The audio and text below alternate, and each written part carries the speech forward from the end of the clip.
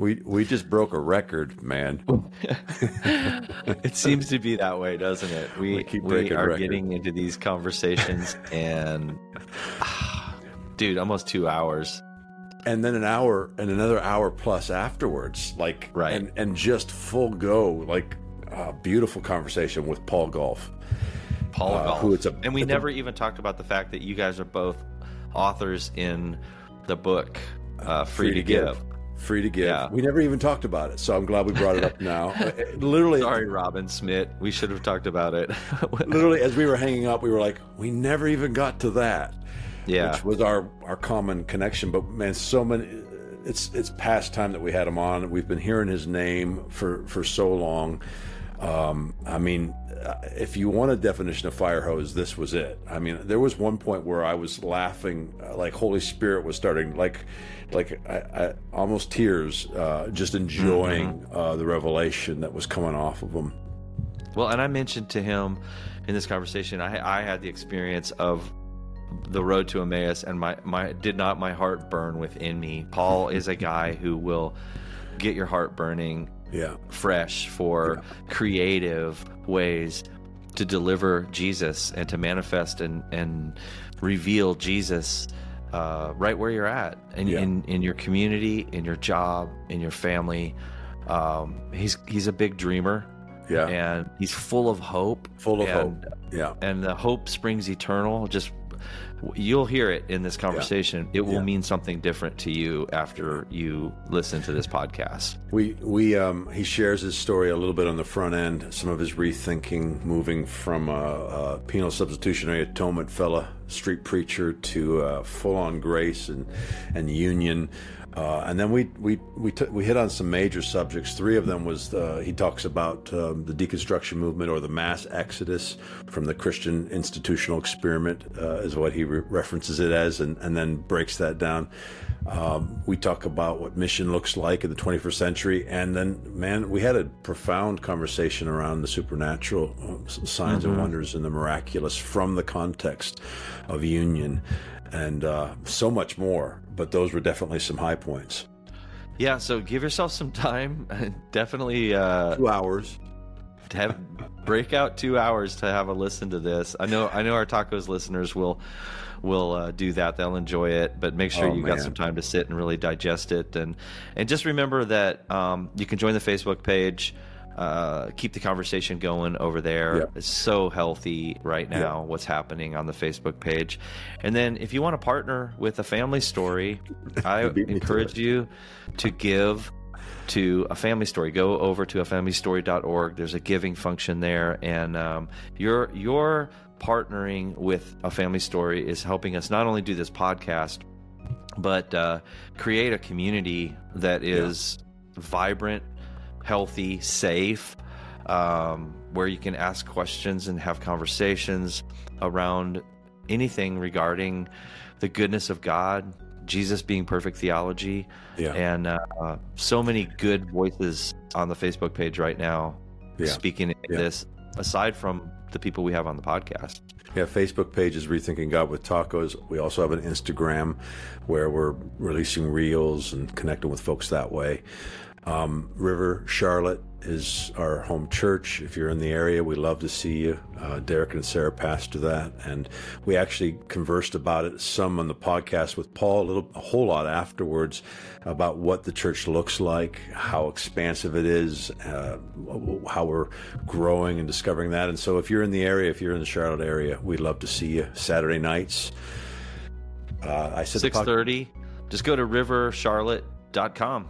And you can learn more about us in the Charlotte area. But we would love to welcome you in to hang out, enjoy time together.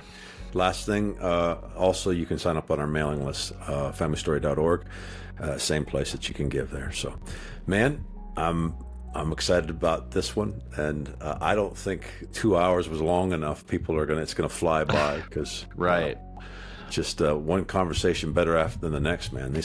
I really like this guy, Paul, by the way. I do too. I want to be close buds. We had a little bit of a bromance going on at one point. That's the truth.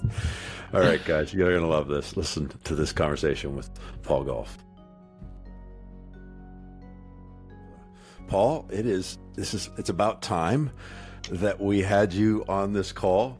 We have some mutual friends over the last couple of years. Your name has come up time and time again. I have a list of folks that I wanted to get on the podcast. And most recently we had David Hewitt on, and he's the guy that gave me your email address. And so here we are, man. We're sitting, you're across the pond, as they say over here. And it's so good to connect with you, meet face to face. Share a little bit about who you are and your story, what you're doing right now. Thanks, Jason. Yeah, Derek, great to see you guys. I love the show. Yes, I've been aware of a lot of mutual friends. So yeah, really glad to be on here with you guys today. It's good, man. It's good to have you. Yeah. Hey, so, in your bio, you had been a part of the church in China. And I'm just intrigued by that. I am told you're fluent in Mandarin. Is this true? Yes, that's true. Love it. Love it. I need to talk to you about translating my book. Anyway, no, I'm kidding. No problem. We can get that done for you. No, but I want to hear about your experience with the church in China, and maybe because one thing that Jason said was we asked people, hey, who should we have on after we interview them, and your name has come up several times, and so I'm completely unfamiliar with you. I've done as much of a dive as I can, but I've been so looking forward to this, and I thought maybe we should start with your experience with the church in China. And that could lead into the other things we want to talk about today. Or even before you hit China, I just wanted, because I loved this. You started, you're a recovering Pentecostal. With a Greek Orthodox affinity.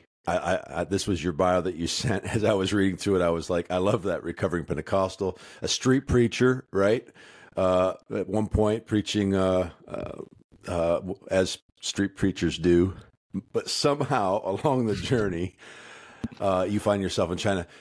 Just walk us through how you got there. Give us a little bit of your history. Yeah, thanks. Yeah, China does need a little bit of an on-ramp, I guess.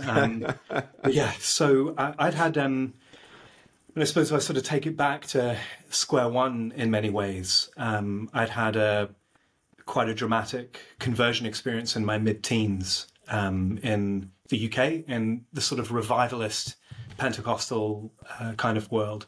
And I'd had a very real encounter with the Holy Spirit in that. And for me, it was such a dramatic turnaround from the direction my life was going.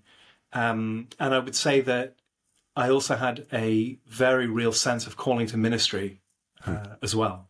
So I kind of came out of that midway through high school, came out of that experience. And I think it was quite a shock to a lot of people because I'd had such a dramatic turnaround in terms of my direction, my interest, and I just was, I would say, full on for Jesus, and having this sort of revivalist thing, and particularly with an end of the world bent as well, thinking, the rapture's about to happen. Right. So right. I just sort of leaned very hard into that, if I could put it that way. So I kind of preached to everyone.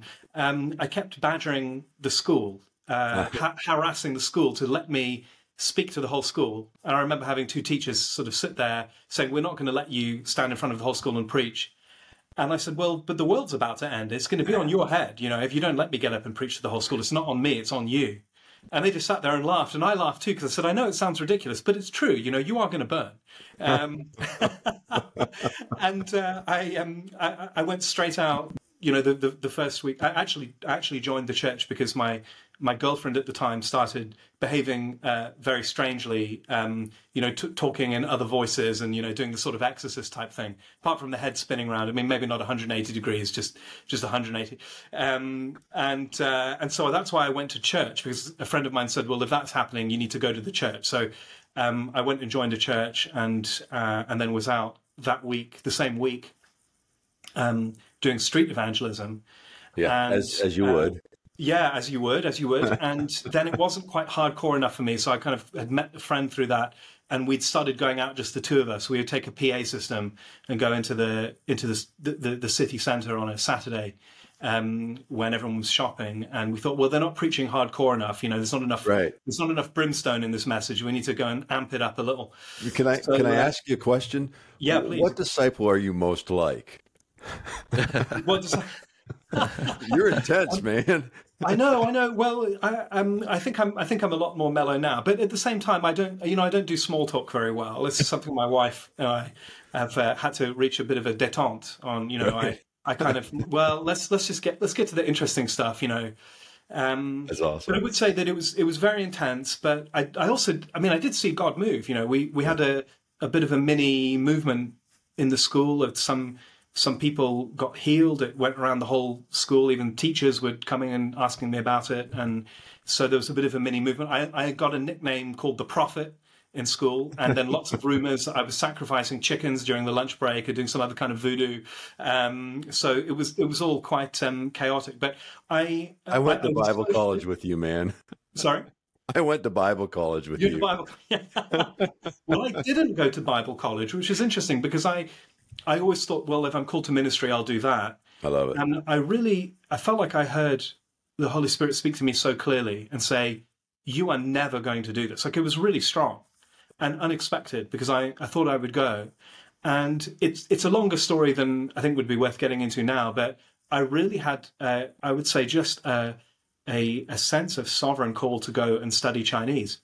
Wow. And I couldn't really explain to you really too much why, except I just knew that I had to, and I did.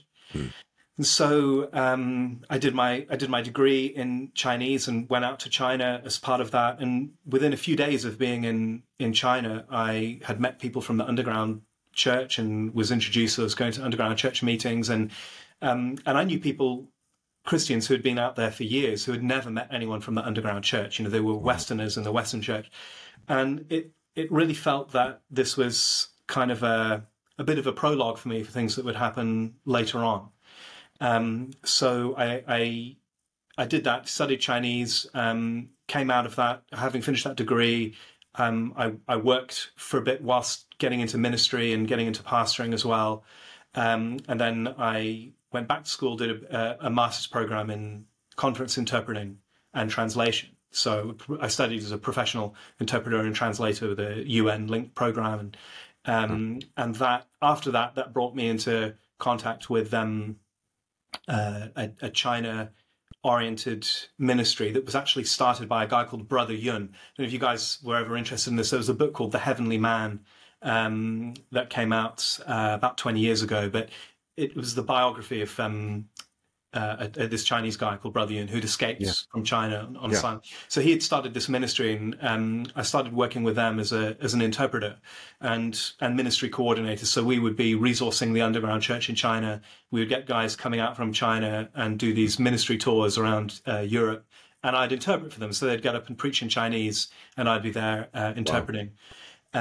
And somewhere along the way, the director of that ministry and myself, we said we'd really need to work on a book together. So we co-authored a book called The Coming Chinese Church, which was it was kind of trying to be the voice of the Chinese church to the West. We interviewed people across the whole of China and really tried to present a picture of where China was headed, something that was prophetic and future oriented, not just past oriented. And I learned a lot from that, and I've always had a sense of, I think, a sensitivity towards cross-cultural issues, and particularly as regards the gospel in a cross-cultural context as well.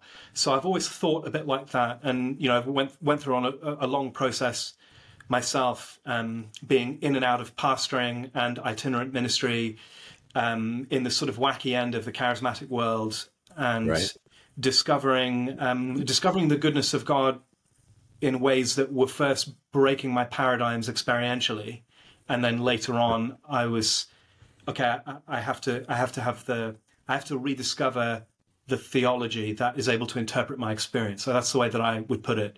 There were things I was experiencing that were off script. It's like, this is off the grid. It's not supposed to be happening.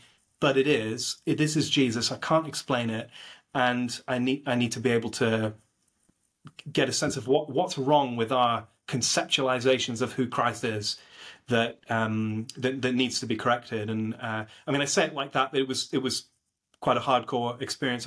I like Paul Young's saying on this. Spiritual people religious people have been to hell, and religious people talk about hell. Spiritual people have been there. And I definitely resonate with that. And I think that's one of those statements you can only understand it if you already know what it means. Wow. You can't really teach that to anybody. And certainly that was my experience of kind of hitting, as a friend of mine once said, you went so far down the rabbit hole, you ended up at the tea party with the Mad Hatter. But yeah, that's true. It's what it felt like. Right. Discovered that Jesus was actually down there.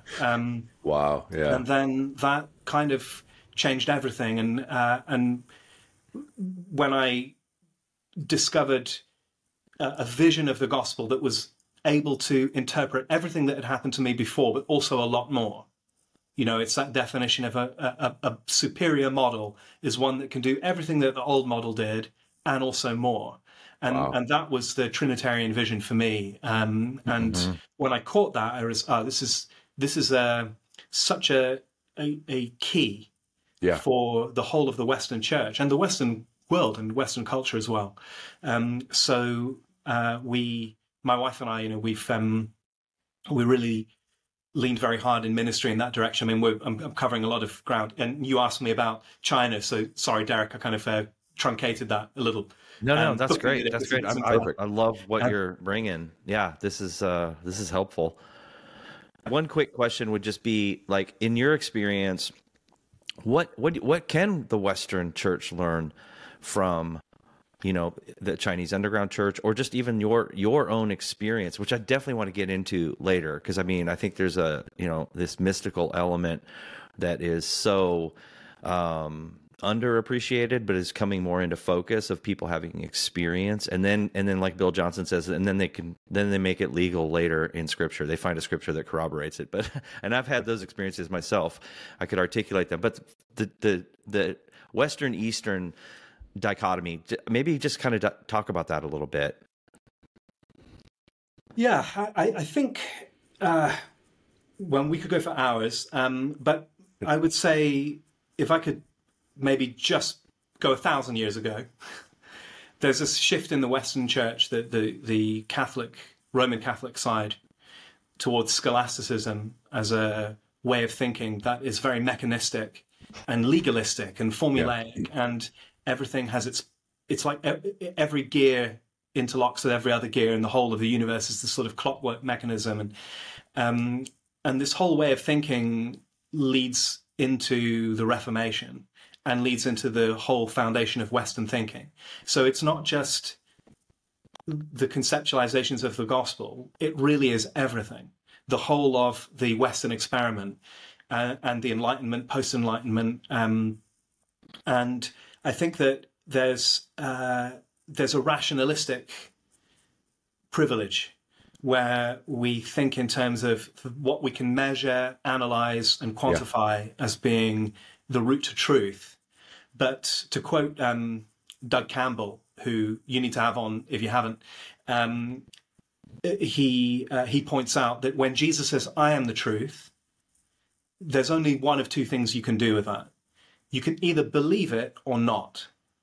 Because as soon as you ask the question, is that true? You've already disbelieved it. Because you've subjected that statement to another standard of truth. So you've said, I have another standard of truth, and I'm going to judge this statement by that standard. That's non-relational, not connected to him, and it's not based on faith. It's based on the rational mind. So as soon as you ask that question, you've disbelieved it. You can only either believe it or not. And I think that's a mystical statement as well, because it's it's not something you can process rationally or quantify. And I think that the whole of the Western world has made this error in a way that the Eastern world has not. I mean, I think there are other issues there, but the acknowledgement that at its heart, our faith has a mystical and mysterious access that can only be experienced and encountered. It can't be intellectualized, even though there's value in intellectual pursuits. They're always secondary. So I think that's the big difference. And I think the scholastic turn, around about 1,000 years ago, is where we started having this idea that we can piece everything together like a giant jigsaw puzzle. But the world doesn't work that way. We certainly don't work that way.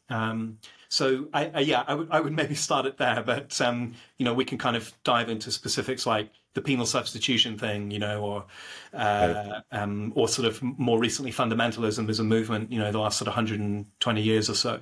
And Jason, just real quick, I know Jason wants to jump in. I want just real quick, just to corroborate a couple of things that you're saying. First of all, maybe it's an unpopular opinion, but I don't think the Reformation reformed anything. It was just the biggest church split in history.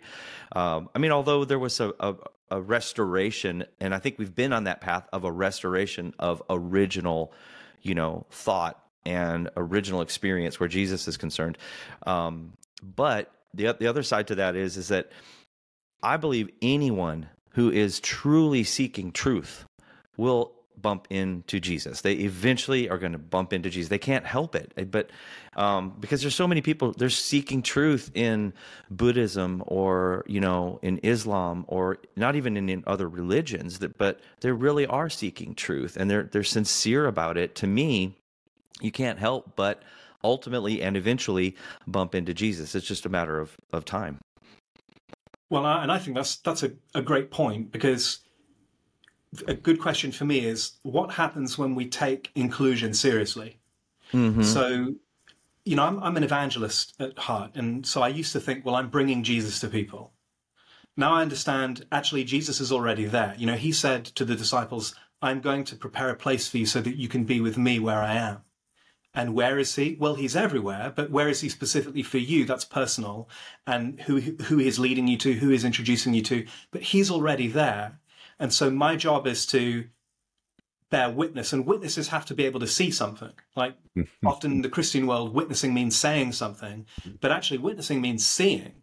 So I'm brought into situation after situation, as we all are, and I'm invited to look with heaven's eyes to find the face of Christ and then reflect his face as in a mirror. And in doing so, call attention to his presence where others have, or where all of us have not necessarily been able to identify. That's the presence of the Father, Son, and Spirit. So there's the witnessing. So for me, I always felt, back when I was pastoring as well, and we're part of a local church now, kind of don't really have a formal role, but we sort of input into the church and advise. And it's a great community in Bristol, the nearest city to where we live. But back when I was pastoring full time, I felt like, well, when we were as long as we stayed within the four walls of the church, we would only hear a certain kind of conversation, which is the Christian conversation and the questions that matter to us. As soon as you get outside of those four walls and start spending time with people elsewhere, the Holy Spirit's having all kinds of different conversations. And so I was like, I need to go and overhear, because I don't know what's going on there. It's an unknown to me. We sit in church and we pontificate about what's happening, say, in the Islamic community, Buddhist community, whatever community. And until we actually have gone and sat there as learners and listeners to people and also listeners to the Holy Spirit, we actually have no real credibility to talk about what's going on. So that's what I started to do. I started to take myself out of the church context and say, well, I'm going to go hang out at the Buddhist Healing Center. Went and hung out with the Jehovah's Witnesses for a while. That was fun. Go and hang out, with the New Ages, or we were in a very Jamaican community, so with the Rastafarians, and I would just go and, all right, Holy Spirit, what are you saying? What are you doing? How do I get on board with that? And seeing really amazing things happen. But often I would walk away thinking, okay, it's going to take me 6 months to go and process what just happened, because it as soon as I accepted the invitation from the Holy Spirit to really take seriously what does it mean that God is not in a box, a statement a lot of people make, then it's like, okay, well, how willing are you to have your boxes blown apart? Right. And that has been my experience. But we should expect to discover Jesus in places where he's not, air quotes, supposed to be. Yeah. Where's he not supposed to be? Go and find him there. And that's been my sort of process of encountering him. And then it's like, okay, go and encounter him, then go back and think about it, pray about it, process it, figure out, okay, what have we missed? So yeah, that's always driven me, is wanting to kind of get off the beaten track, discover the real presence of Christ there, not just as an idea. And I want a gospel that works in every situation. I don't want a gospel that only works in, our Western Sunday morning church culture. It's not enough for me. And I've never got on with it, frankly. I've always loved the church, but I've never liked church on any level. And I felt compelled to be connected with the church because the Father loves the church. But for me, I've never got on with it. So I have a real empathy with those who have just said we're jacking it all in. There's nothing we want to do with this anymore. So yeah, I understand that. I'm only in it because a grace has kept me there. That still keeps me there. But looking for Jesus where he's not supposed to be, that's a big one for me. I love that statement. As you come into this union revelation and inclusion, and then the reality is the liberty to go because he's there. You know what I'm saying? The idea that where he's not supposed to be doesn't even really exist. I know you're putting language around it, but to jump on something else that I know we want to talk about a little bit, and you hinted at it. I haven't fit either. I like that phrasing. We haven't gotten on. Is that UK? Is that how you said it? Yeah. Sorry. We're used to your TV, but I don't always know what phrases of ours you know or don't. So. I like it. Being a translator, I should know. Yes, I can say it about myself. We haven't gotten on at times, but there's a huge grace for the church, and of course, as I've grown, my understanding of the church has expanded as much as my understanding of the nature of love is, so the church is deep and wide, but the institutional model that we've felt almost trapped in at this point in the Western culture. There's a phrase that many folks have used, the sin of certainty. And then you were touching on that, I think, even when you were talking about the difference between Eastern and Western. And man, what I love about this conversation, even at the very beginning, you talked about your rethinking moments were where your experience were incongruent with your theology, meaning your experience, you were valuing your experience as a holistic person should, you were valuing it and going, hey, this matters. We've been taught to almost compartmentalize experience in the Western culture. The experience actually has to come into alignment with the box that we're in. And so we have this phrase, the sin of certainty. And I think what we're dealing with in this deconstruction movement is folks having said enough is enough. Love doesn't fit in this box. Mercy doesn't fit in this box. Grace doesn't fit in this box. Goodness, just the word good, doesn't work with what I've been taught. And so there's this mass exodus. We're in the middle of it. And I think you call the mass exodus from the Christian institutional experiment we call church. I love that. Especially among younger generation. I maybe have about 10 years. We might have 10, 12 years on you. But speak a little bit to what you see taking place, and as from a hopeful perspective, because as you said, we love the church. It's just better than we thought. Yeah, the hope piece. I mean, our ministry is called Champions of Hope. Love it. Our church is also coincidentally called Hope Chapel, but we didn't. It's not our church. We didn't set it up, but it's a coincidence. So we. And my wife. You mentioned Bill earlier, Derek. So my wife is has come from Bethel Church in California, Bill Johnson's church. So yeah, she was mentored by Steve Backlund, whose ministry is Igniting Hope. So we've kind of had that theme of hope. There's that verse in Colossians, the faith and love that spring from the hope that is stored up for you in heaven. And it struck me that if faith and love spring from hope, it means hope is the primary force. Faith and love come from hope. If hope's not in place, there's going to be a faith and love problem. And hope means we can look at the future and imagine it to always be better than it is today. So there's always a way in which things, we can go further. It can look better. It can look more beautiful. There's no limit to that. Yeah. Hope springs eternal, truly.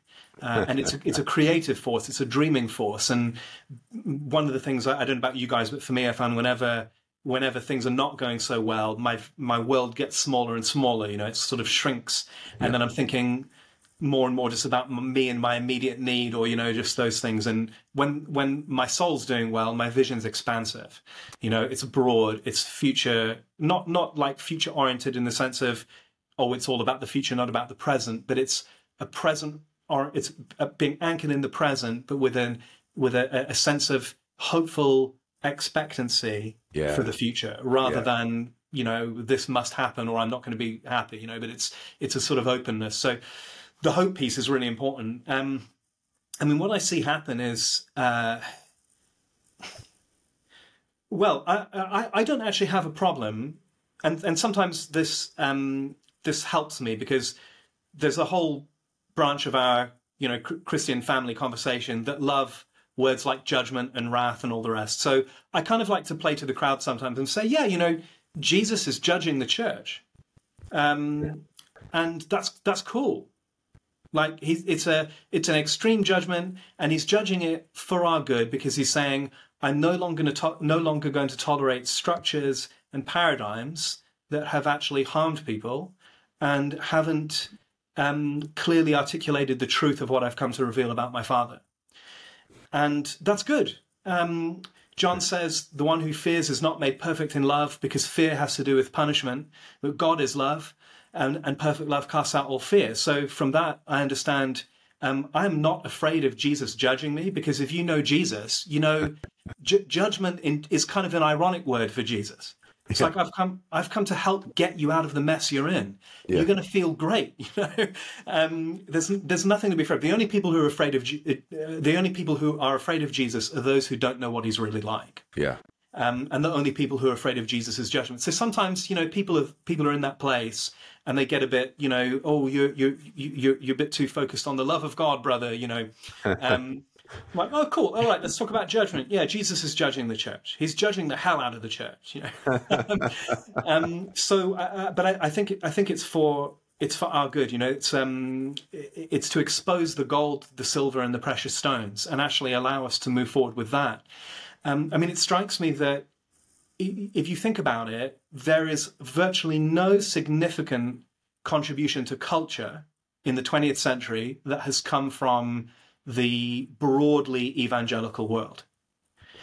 If you think about, say, someone might say, Chronicles of Narnia or Lord of the Rings. Well, of course, Tolkien's a Catholic, and C.S. Lewis is definitely not an evangelical, right? And both of them were schooled by George MacDonald, who, it's the 200th anniversary next year of his birth. Yeah. You are ignoring Left Behind, but carry on. Oh, well, but that's it. The 67th book of the Pentecostal Bible, Left Behind. I got into trouble once by getting up saying, if you guys stood up in a church and said, if you like Left Behind, they do make fantastic firewood. And there was like a sharp breath in the room, I got a little bit in trouble with the denomination for saying that, but I absolutely don't care. I always think you haven't earned your stripes till you've been thrown out of at least one place, Yeah. But anyway, Jason went straight to the big one. I was going to say DC Talk. I feel like DC Talk was a major contribution, but which song of DC Talk? Jesus Freak, of course. Jesus Freak broke all the rules. Oh, I'm kidding. Yeah, for sure. I'm completely kidding. That's a fascinating. I want you to finish that though, because that's a fascinating. I want to hear the rest of that.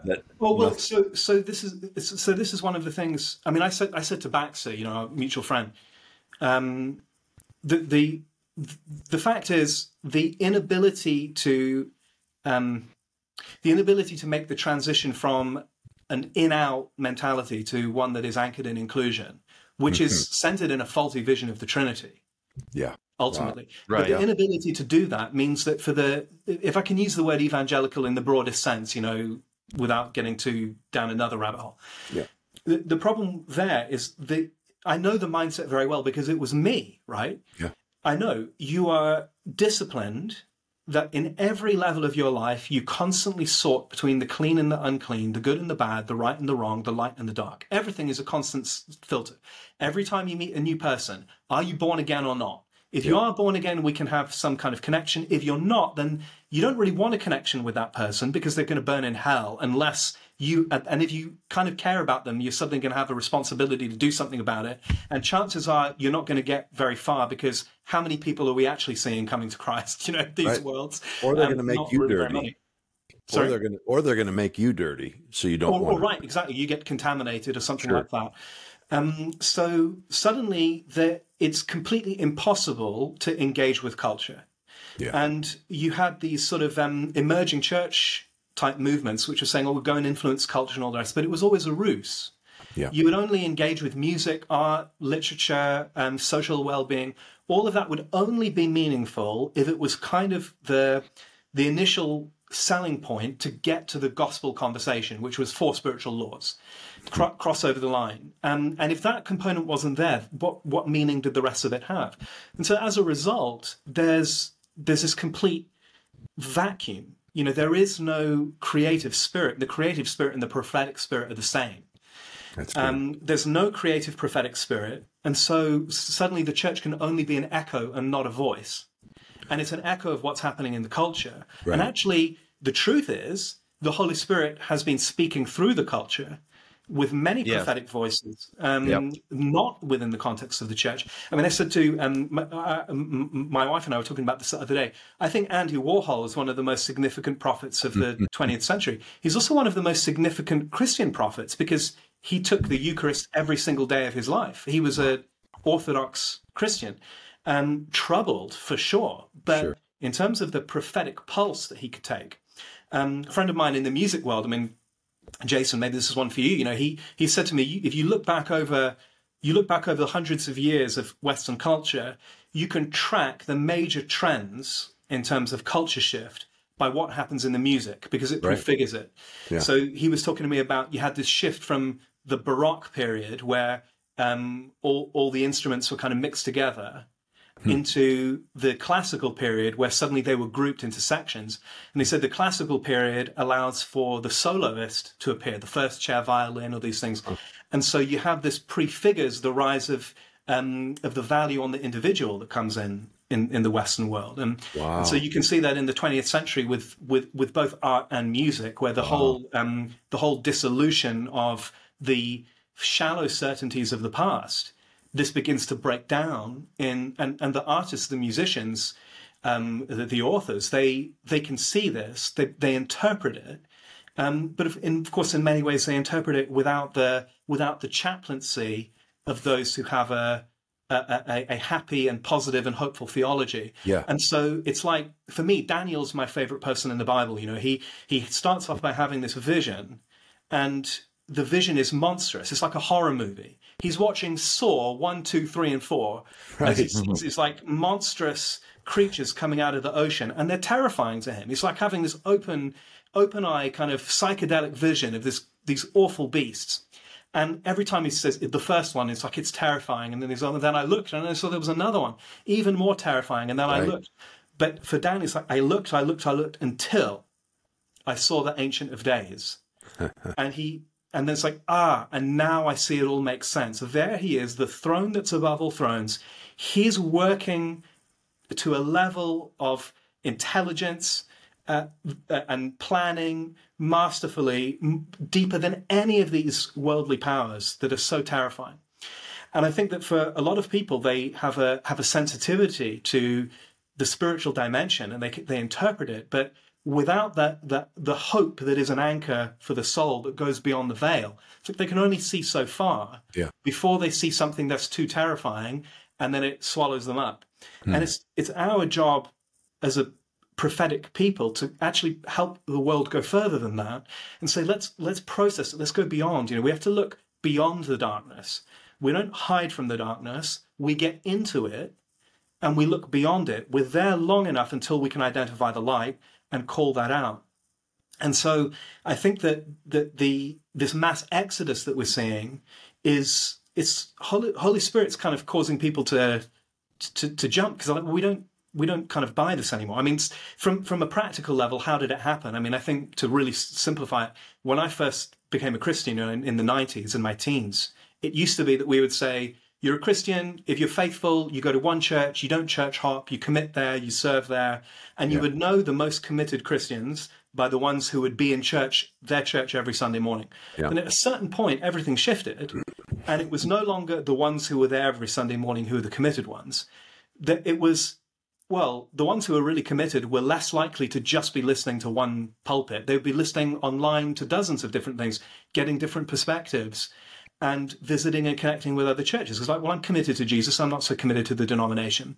And so you'd have a point where those who were more likely to be there every week were the ones who were least committed, and those who were less likely to be there were the most committed to Christ. There was this shift. Yeah. But the professional pastor class missed this because they were tracking in a parallel world where church was everything. And so you had this sort of divergence happen. And you know, in the Protestant world, we've created cohesion through the pulpit, not through the altar. Wow. So through doctrinal agreement, that's how we've created unity and cohesion. And that whole thing has completely dissolved. Yeah. Because, you know, the bottom line is you can get up and hear the most carefully crafted sermon on a Sunday morning and then walk off, get on YouTube or something and hear the best of the best in the world, you know. And for me, it's a bit like, if you want to listen to the best performance of Beethoven's Ninth, you know, and you've got someone who's doing it like second grade style with a badly tuned violin, you know, and all that, why are you going to listen to it? You're going to want to listen to the good quality one. Except if you want to listen to a jazz improvisation, you want it raw, you want it real, and that's what I think the pulpit should be about. But anyway, I'm sort of scattergunning here a little bit. I think again, to just try and summarize it, I think that so many people they've seen through the shallow certainties that were offered by the system, and they're just discovering Christ all over the place. And I think the Holy Spirit's behind that.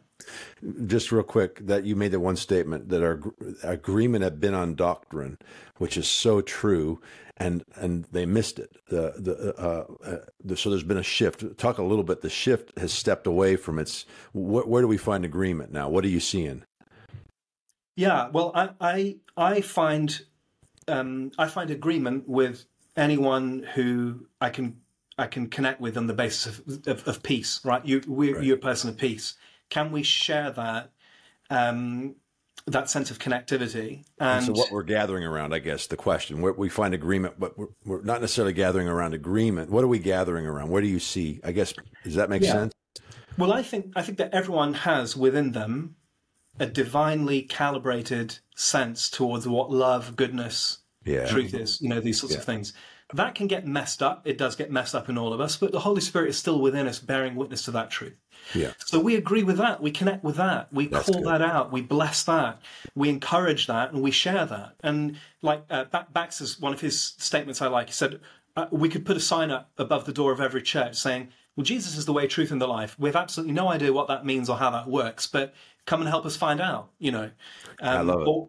And when we could kind of riff off of that. But I think it's finding those points of agreement. And for me, I really pursue the elegance of an economy of certainties. I have a very economic view. We need to hang our hat somewhere. You know, at a certain point, you have to be able to stand up and say, I believe that Jesus actually is the Son of God. He actually did rise from the dead, you know. At a certain point, or not, like if you don't believe that, whatever. But at a certain point, we have to be able to say, well, okay, this is the basis for my hope. Right. I've seen Jesus rise from the dead. Yep. I mean, to talk about my neighbor, we ended up having a coffee one time, and he's very spiritual, but he's a humanist, you know. He doesn't really like religion. He especially doesn't like Christianity, but he's kind of spiritual. And we were talking and having a coffee, and I said to him, you know, I said, when you said this, and this just now, I really saw Jesus in you. Yeah. I said, I know you don't believe in Jesus, and that's absolutely fine. I said, you may have really good reason why you don't believe. I'm not you, you know, that's not a problem for me. I said, but I saw Jesus here. And I said to him, you know, for many people, the God that they've been presented with is frankly worse than the devil. Sure. Right. Double predestination, you know, eternal fire, all these things. Right. Worse than the devil. I said, if the God you presented with is worse than the devil, the only Christian thing to do is be an atheist. right? That's You have to beautiful. reject Yep. that God. It's the only Yeah. Christian thing. Yeah. Now, if you haven't been given an alternative, what are you going to do? It's like, well, I am compelled. Love within me compels to say, Come on. I maybe don't know what's true, but it cannot possibly be what you guys are saying there. Yeah. And by contrast, if you're sitting there in that place of cognitive dissonance, I want to ask, well, are you quenching the Spirit? Are you grieving the Spirit instead of going within it? So I said to him, look, man, I've got no problem with you. And he said this to me. He said, you've got something on me. I said, really, what's that? And he said, well, you actually believe that Jesus rose from the dead. And because of that, you have a reason to be hopeful for the future. He said, I don't believe that, so I don't have a reason to be hopeful for the future. And I was like, oh, yeah, okay, so, well, that makes sense. And he goes, so are you going to pray for me then, or what? It's like, yeah, all right, we'll pray, and we'll stay connected. And obviously, the Father, Son, and Spirit have brought us together at this point in time. And I know you don't believe that, but that's not a problem, because we're standing shoulder to shoulder in terms of what we would kind of agree with and what we can work together on and connect on, because we have a calibration towards goodness, truth, goodness, and beauty. Yeah. Yeah. Yeah. I bet Derek has something, but it might even be the same thing I have. But that there's love is my gravity. There has to be a certainty. We say it this way: the more dogmatic I am in love, as Jesus revealed it, and the resurrection is a huge part of that. But as Jesus revealed it, the less dogmatic I am about anything else. It's the liberty then to have these profound conversations. I mean, that is a brilliant thought, man. It really is. You actually have to be an atheist to be a Christian. Like you have to. You have to reject. Of Jesus. Yeah, I think we could jettison the name Christian tomorrow. It's not really placed in a good light anywhere most of the time, and just be a follower of Jesus. Certainly in the West.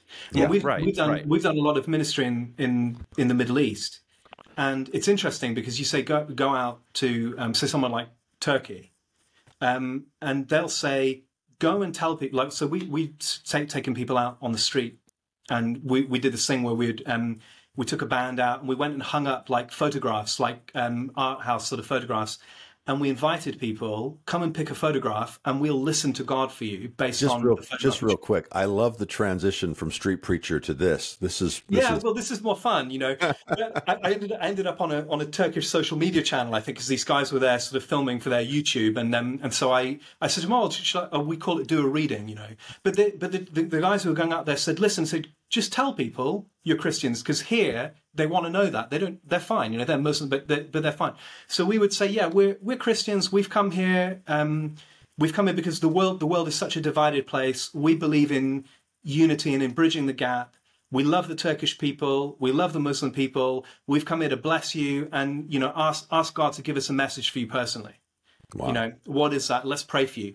And we just had the most phenomenal time in that sort of a space. Coming in and just offering light, not coming in there. It's never my intention to change someone's religion. Like that's between them and God. What happens? I'm just interested in connecting with you. Let's touch reality together. And reality to me is a person called Jesus Christ. When it says the Spirit of truth will guide you into all truth, it's the Spirit of reality will guide you into all reality. So we're dealing with reality here. Either it's real or it's not. Like if it's not, I don't need to pretend or fake it. It's like, well, we'll figure out what is real together. But this is the Jesus I've met and I'm anchored with. And at the end of the day, this is where I recognize him in you. So the separation mentality teaches us Jesus is not there, so we're not able to see him. And for many Christians, at the very point in their spiritual growth where the Holy Spirit is leading them to be able to see him in people who are very unlike them, that's the very point where their theology kills that process off and quenches it and says, oh no, God isn't in those people because they're not like you, because they're Muslim or because they're atheist or because they're LGBT or whatever, or because they're Democrat or Republican or what have you. He is not in them, and so now you can other them, you put a distance between you and them. And suddenly their spiritual growth is stunted. I call it spiritual puberty blockers, right? At that point, your doctrine has killed off your spiritual adolescence, aborted it, because you're now supposed to be able to grow, to recognize Jesus, not in the people who you like and who you know. That's maybe your starting point. Now you're supposed to recognize him in those who are very unlike you. Yeah. And for me, it's like I walk down the street sometimes, and I think of my daughters. You know, the love that I have for them, that's from the Father, Son, and Spirit, because he who lives in love lives in God and God in him. Okay, that's a contact point of the presence of God for me. Now, when I'm looking at people, in my mind, I'm overlaying that. Okay, let me see them through the eyes that the Father has graced me to see my daughters. That connects me with the divine compassion that is growing me. Yes. And if I can't see them as in, I'm not able to see them that way. Right. So now I can't grow. And the very things that the Father, Son, and Spirit are trying to lead me into, I can't go there. And part of that is, well, can you go with the artists and the creators? Can you go and be prophetic in that space? Yeah. And just much of the church is incapable of doing it because they've been disabled by the theology. And similarly, I've met many people who are in the most incredible spaces, and they've had to say, do you know what? I can't square what I'm experiencing with my Christian teaching. I've just had to park it. I know this is God, and I've just had to follow. That's good. And I said, well, I can help you, because I can help you sort this out, because that's part of what I do. You know, it's like, let's help you see what you were not taught to see from the Scripture, from the Christian tradition, that actually you don't have to fight with that to go somewhere. It actually helps you rather than hinders you. So I feel like a lot of that is happening at the moment in the church. You know, I feel like the Toronto experience, you know, the Father's blessing in the 90s, this ecstatic, joyful kind of thing. I mean, I came to that late because we were taught that was from the devil, you know. Right. I got it in a hotel room, like when I was itinerant minister and just having encounters in hotel rooms in Alabama, you know. I was there back in 2011 having this sort of just crazy experiences of the goodness of God, and thinking, and laughing, just ecstatic. It's not the devil after all. It's actually Jesus. But it's like for so many people in that world, they've been baptized by this experience, but because the theology didn't catch up, it's like a whiplash effect, a bungee cord that has snapped them back to this really hardcore kind of fundamentalist, in-out type religion. And it's like, well, you haven't asked the question that the people asked on the day of Pentecost. What does this mean, and what shall we do?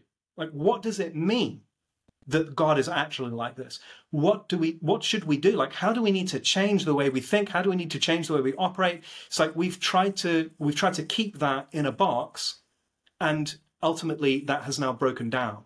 And I think that is the situation we're in terms of the Western church. Absolutely. But at the same time, there's so much fallout there. One of the things I love about what you guys are doing is you're putting stuff out there that's reaching people who are, they're on the edge, or they're off the edge. Right. And it's a really terrifying place to be, you know. It is, yeah. And it doesn't need to be that way. No. And excuse me, I'm sort of monologuing a bit here, but you got me going. You know, I feel like the story of the Western church is like a bunch of white middle-aged guys, no offense to any of us included, white middle-aged guys standing in the corner of the bottom, the lounge on the bottom floor of a 10-story mansion, arguing about whether or not the painting in the corner of the wall is straight. All the while, the roof is on fire, the top 3 floors have caved in, and someone's plowed through the front of the house with a bulldozer, and the boiler has just exploded, and thieves are robbing the house. And meanwhile, they're there in the corner, like, arguing about these things. It's like, look around. Don't you see nobody is buying what you're selling? It doesn't make sense to them. You know, it doesn't create inexpressible and glorious joy, which according to the Apostle Peter is the acid test of the real gospel. Though you have not seen him, you love him and are filled with an inexpressible and glorious joy because you're receiving the goal of your faith, the salvation of your souls, right? It's like Gospel 101, Jesus 101.01, inexpressible and glorious joy. So I'm like, guys, take the joy meter here. If it's not inexpressible and glorious joy, you have a gospel problem, because the Bible doesn't let you go anywhere else. There's nothing more fundamental than inexpressible and glorious joy apart from who is Jesus. So if the Jesus you've believed in does not directly connect with that, you have a gospel problem. We have to go there. We can't say it's a problem with our programs or a problem with our music, or, I mean, there are problems with those, but that's all secondary. Anyway, I'm preaching. Come on, man! No, you're preaching to the choir, but yes. I love it. I think I've said this before, but I think where the evangelical church and culture went completely off the rails was we got so obsessed with getting people, quote, saved, as opposed to just loving people well. So the end game was, well, first of all, when you have the separation mentality and it's an us and them, an insider, outsider, the first thing you have to get straight is Christ in you, the hope of glory, applies to whom? Okay, all. Because if you don't have that mindset, then you're constantly going to be picturing people as insiders and outsiders, as opposed to maybe awake or asleep. And I love your hope. I love your hope statement. In fact, I was thinking about that in terms of this verse in Proverbs 11 in the Message, and it says this: the world of the generous gets larger and larger. The world of the stingy gets smaller and smaller. And how stingy are we when it's just this personal salvation? And I'm free from the fires of hell. The kind of things that I grew up in, truly believing. But now having the generous freedom to basically love everyone the most. And this is a statement that I've kind of coined to keep my mind going back to love is the connector. Love is the answer. God is love. And when we love well, not only are we revealing God, revealing Jesus, we are bringing connection into these worlds around the simple fact that we are human affirming. And this is where I love, I used to kind of feel like this was a cop-out. My wife actually said, Derek, I think that's a cop-out. But I felt I heard it from God. It's like, no, I became human. I became one of you. The incarnation is the proof that I am human affirming. You don't need to dive down other levels. I've already affirmed you at the highest possible level, because then once you get outside of that realm of human, you get into, male, female, black, white, gay, straight, management, labor, all divisions start happening underneath there. Whereas this unifying factor of why do I affirm you? Why do I want to demonstrate love in this situation? First of all, I'm a follower of Jesus. I believe love is the only command. That's the one. That's it. Love one another the way I've loved you. By this, all will know you're my followers. But then, First John, he gets into saying, anyone who loves knows God. And this is where I can begin to point towards you loving well. Hey, where's that coming from? Are you just that way? Or, are you being animated by something other than just what you think you are? And call the gold out of them and get into relationship and get into community, not around the doctrines of the church, but around love. And when we get into that community, I think now we're talking about powerful awakening of Christ in you, the hope of glory. That's what I'm hearing from you. And I love the idea that culture is not only echoing this from heaven, but is actually capturing the cry of the heart. I mean, I remember years ago when Evanescence was big, and it was, the song "Wake Me Up, I'm Cold Inside" and whatnot. And I just had this revelation of the cry of the heart of that person for the true love of God. And I mean, it spoke to me. I moved to Charlotte because of a U2 song, Walk On. We're packing a suitcase for a place none of us has been, a place that has to be believed to be seen. That was a huge prophetic moment for me to be able to take a step of faith. And I do love what you're saying. We will no longer be satisfied with the concert and the TED Talk. That to me is like, COVID proved that for me. Now, when we did come back into gathering together, there was that connection and that place of unity and union and love that, hey, we get to express this in community.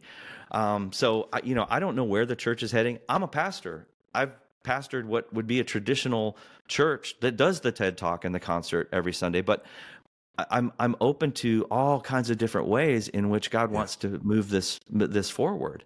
And those are the things Jason and I are exploring right now. I mean, do you have any thoughts on that? I sometimes think, gosh, how many thousands of hours have I spent in church meetings in my life? Like too many. Right.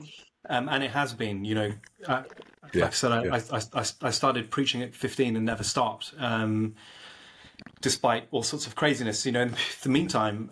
Took 25 years for me. And I think I'm not anti-organization. I think from an operations point of view, there's stuff that we can do if we're organized that we can't do. We can administrate finance, we can leverage different skill sets and abilities to get stuff done. Like I'm not into the whole sort of iconoclastic thing where the only thing we can do now is just sit around a candlelit dinner, around a table. I'm like, look, give me organization here. Like, we need to mobilize. There's stuff that we need to be able to do. There's a creative impetus and an ability that we carry that should be. It's part of what we're created to do, is to organize and set these things up. And if people hadn't done that in the past, we wouldn't have the great things we have in terms of schools and medicine and all of it. So I'm not a kind of iconoclast in that respect. I think similarly the TED Talk and the kind of concert thing, if that's still reaching people, then let's do it. But let's do it. Let's do it well, and let's not do it. It's important that we, as our pastors here in our church, Chris and Alice, and is co-pastored by a couple, Chris and Alice, great friends of ours.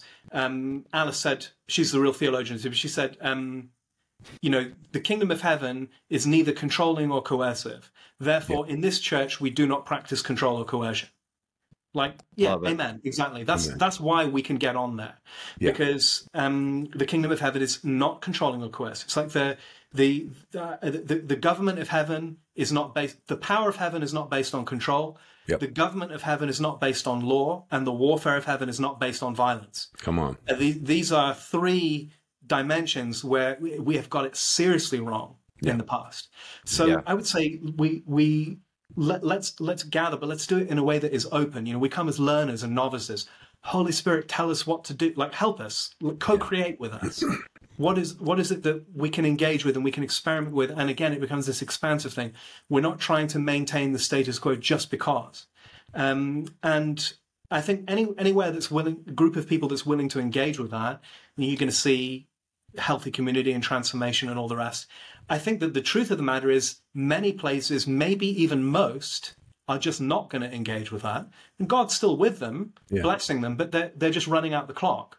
It's like, well, okay, fine. But the center of gravity of what's happening in the kingdom is not taking place there. It's taking place out in those who are asking questions about, like people of good conscience. So like, well, how do we deal with this AI thing? Or how are we going to deal with the climate change thing? Or what do we do about the fact that we've got massive polarization in society? How are we going to get there? It's out in that sort of a space. Or those who are trying to coach and guide others towards living in a holistic and healthy way. So where's the center of gravity? I think that's a good way of saying it. We can do our church thing, but let's just, all bets are off. Everything is fluid, right? It can change. But that doesn't mean that we don't say, all right, well, the best we can do is this. So let's do it, and let's do it well, and let's improve it and change it. And at the end of the day, if we need to wholesale swap it out, we'll do that. I think sometimes we can get into this iconoclasm thing where it's just, we'll attack for the sake of it. I think you're right. I think it's a both and it's but I love the concept of the center of gravity. And really, I think that's where our hearts are searching right now, just specifically in regards to, this community of believers called a church that I'm stewarding and serving here in Charlotte. And it's like, where are we going? Let me drop one on you, just a quick one. Ephesians. The church is the fullness of him who fills everything in every way, right? So he fills everything, which also means everyone, because people are included in everything, right? Everything is everything. So he fills everything and everyone. But the church is the fullness of that. So what does the fullness mean? It means the completion, the reciprocation. So, right. Like, okay, those who are cognizant enough of that reality to be able to reciprocate, whether or not they know the name of Jesus, whoever lives in love lives in God, right? Like you're saying, Jason. But those who are able to reciprocate it, the church is that. And that overlaps with the Christian institutional experiment, but it's not the same. Yeah. And it also overlaps outside of the Christian institutional experiment. Yeah. But it's not the same, because the church is the yeast of the kingdom that spreads throughout the whole dough. So Jesus fills everyone. Not everybody knows that. Not everyone is in a place to reciprocate that. those who are can be properly called the church. I mean, even the word church, ecclesia, I mean, I'm Greek, right? So it comes from Athens, where I'm from. You know, the ecclesia of Athens, I think it was the 10,000 people of the city who were responsible for kind of handling business in the city. But the city was full of citizens. Not all citizens were in the ecclesia. Right. Only a small number were able to actually, they were, I guess, in theory, proficient enough or wise enough, you know, at that point to be able to participate in the ecclesia. But the whole city was citizens. Yeah. So, when we think about inclusion, it's like, what does the church mean in this? I know a lot of people struggle with that sometimes. How do we define it? So, well, the church is made up of all of those who we can reciprocate with and participate with. Yeah. And it overlaps with the institution at times. Oh, absolutely. Not always, isn't it? Yeah. So sorry, I just always think that one. No, Ephesians 1. That's beautiful. I love it. And just real quick, Jason and I, we started this Facebook group. And I mean, if you just look at it from like a church planter type mindset, we went from 0 to 1,000, over 1,000 in 3 months. And what church planter wouldn't be like absolutely thrilled with that? But it's like, it's this community that's connecting around this gravitational pull that God is love and he's not retributive and he is restorative and Jesus is perfect theology. I mean, this gathering is happening in spaces like Facebook and like in my cul-de-sac with my neighbors. And so, you know, I'm not going to distinguish it as it has to be this way or we have to follow this path. I love the Ephesians. Thanks for bringing that in. I feel like that's bringing some real wisdom into what we're navigating right now.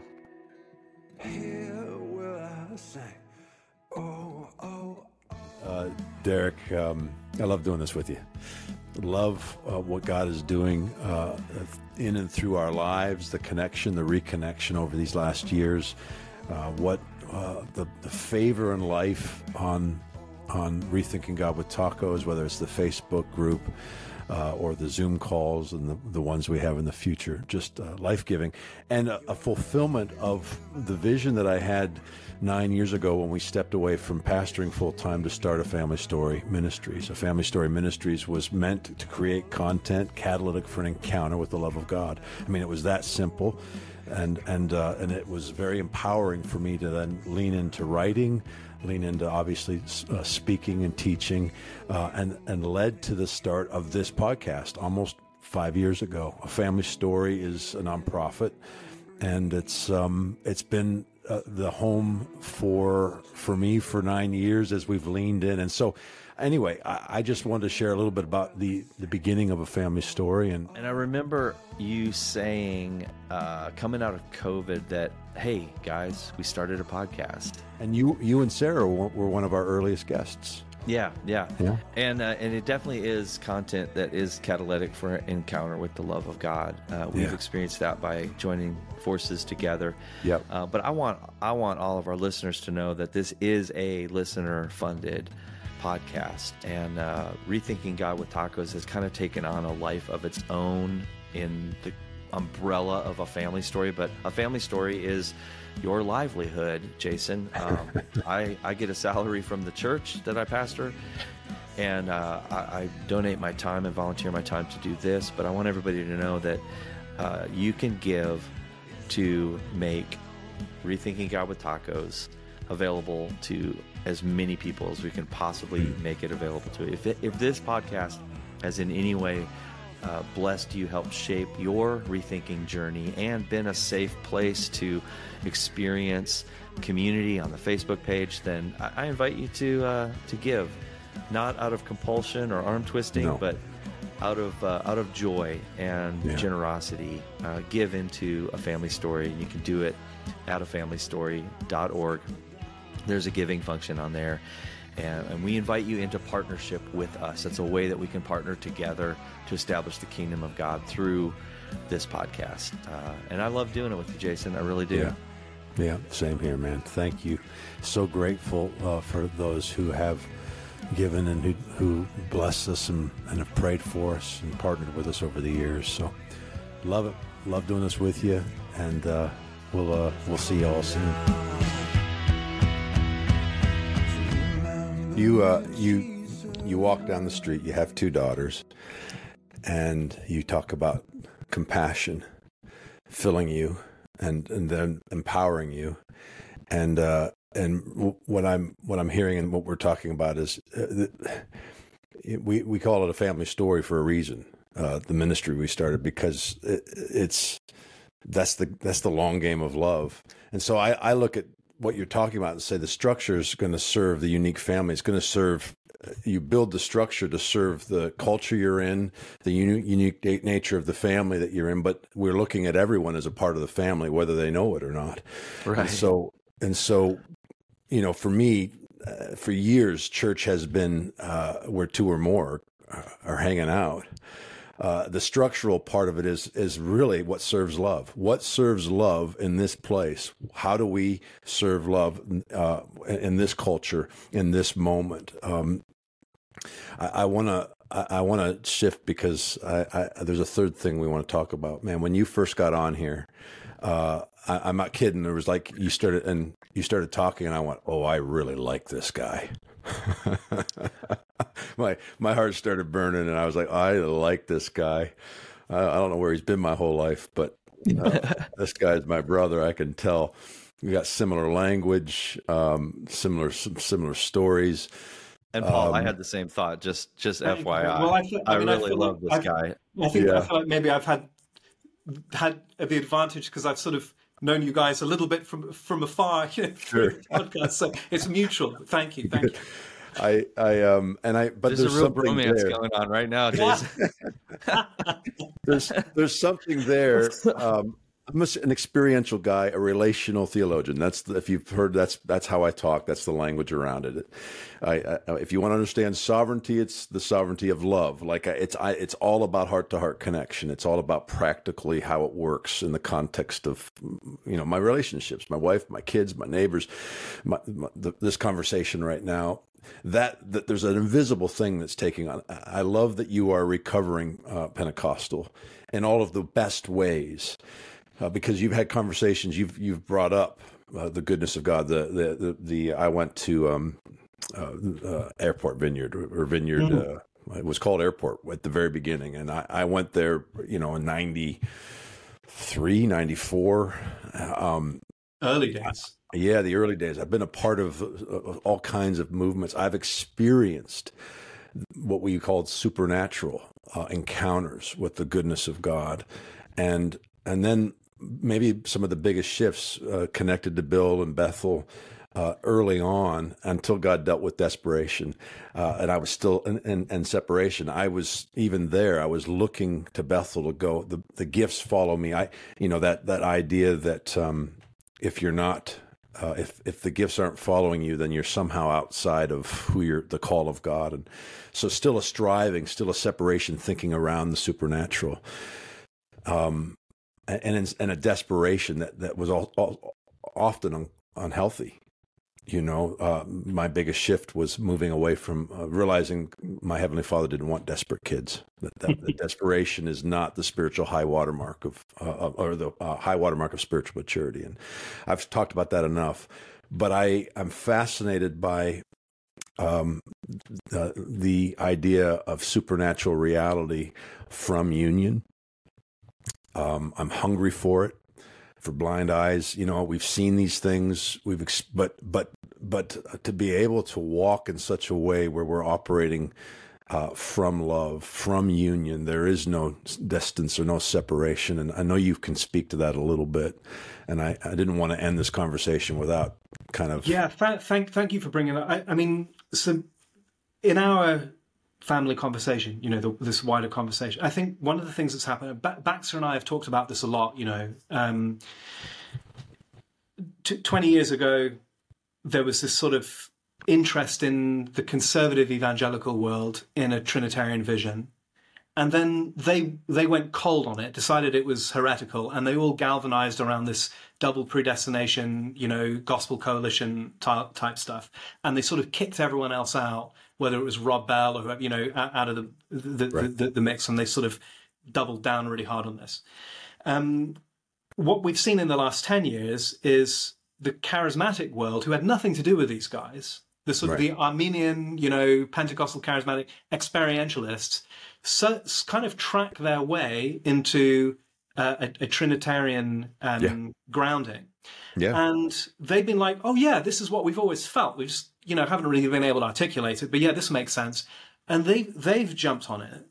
And it's now this is the whole world. Like, this is the conversation around the whole, and I mean that literally, you guys know, but from not just in the English speaking world. I mean, it's literally the whole world is alive with this conversation. When we're talking to people, Africa, South America, Asia, everywhere, and it's coming on the coattails of the Pentecostal renewal. And the truth is, the developing world, the global South, if you like, prefers Pentecostalism. I mean, that's what Ian McCormack says, is from a theological point of view, this is the mode of Christianity. Why? Because it makes sense to people, because they're not Western modernists. They have an integrated view of spirituality and the immediacy of that in their life. And they're like, yeah, well, we pray and we see stuff happen, and God meets us there. So that makes sense to them. And there's a lot to unpack about that. And critique compassionately, which is what I do. It's a compassionate critique.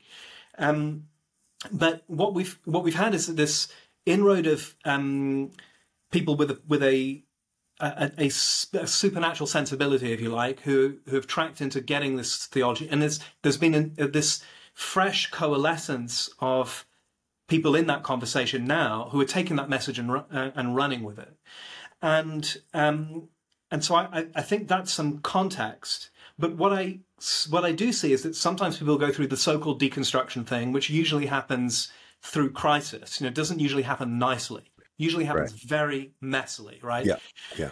Religious people talk about hell. Spiritual people have been there, right? So you hit that, and then assuming you make it out of there and you're not kind of on Xanax, whatever, which I was, assuming you're not there, and you've kind of come out the other side, bottomed out, then the inclination is to be like, oh, well, okay, well, now we can see God everywhere. What room is there for this whole, well, we're praying and we want to see healing, or, particularly if you see through a lot of the charlatanry and the magicianship that comes in that world too, how easy it is to manipulate people. Yeah. I mean, for me, I always feel like it was really the Father's wisdom that I started out in the kind of hardcore end of Pentecostal revivalism. Because the fact is, on day one, we saw miracle. I mean, so you can't, not like, oh, I had a headache and it went away. It's like, my leg was shattered. I couldn't stand on it. I'm an atheist. I don't believe anything's going to happen when you pray. You say one word, now I can walk, and I'm terrified. Like that kind of a thing that we saw happen, right? Actually, it's because of that kind of grounding in the imminency of the imminent presence of the Father, Son, Spirit acting in and intervening. I'm like, I can't deny those things that I've seen and I've walked through. And my natural predisposition is to be intellectual about things. Again, I'm a Greek. I mean, I work a couple of days. I'm a lecturer. I work in a university. So I've got. It's easy for me to look on the intellectual side and on the critical side, and pull apart and deconstruct from that side most of the things that are going. And the truth is, if I smell a rat, usually there's a rat. I've been around long enough to trust that. Yeah. But for the fact that over and over again, I've seen the Father, Son, and Spirit intervene. And one of the things that I noticed is sort of a lot of people who've come from that background, they go through that sort of deconstruction thing, and they can sort of drop out into this whole, a very sort of deistic or pantheistic, well, God's just kind of everything. And I get that, and that's okay. Maybe that's fine. You're in the stage you're in, but there's a certain grace and expectation. I mean, let's go back to the church fathers. Read Athanasius. What does he say? He's like, look, man, his argument is Jesus has risen from the dead. How do we know? Well, how come everyone we pray for comes back to life? How come that if there are demons in the water, we cast them out and everything's fine? He's got this kind of thing going on, right? But he's like, and then he says, and the bottom line is, none of our people are afraid of death, and that's completely unnatural. So you tell me how can it be that our people are not afraid of death if Jesus hasn't risen from the dead? It's not it's a both and, use your phrase there, Derek. Yeah. So I'm really trying to fly the flag a little bit. And also I found in connecting, with particularly with Baxter and David Peck and those guys, and we've been out in the US a couple of times in the last couple of years, and through the introducing the Trinitarian faith course and these things, I've also connected a lot more with people who've come from more of the Reformed background, for whom the idea of like listening to the voice of God or healing or all of that is totally new. And we're wanting to say, look, there's a heritage here we don't want to lose. A good friend of mine, Catholic friend, we have blazing arguments, and we're good friends. He said, we talk about like the Pentecostal renewal, Azusa Street, whenever it was 1904 and 1906. Yeah. He said, did you know, at the end of the 19th century, there was a Catholic nun had a vision, and she wrote a letter to the Pope saying, the vision that I had is that the 20th century is to be the century of the Holy Spirit. And because of that, the Pope called a special convocation in St. Peter's Square in the Vatican, and they did a prayer. And he said, we're going to pray to dedicate the 20th century to the Holy Spirit. The very next day was the Azusa Street outpouring.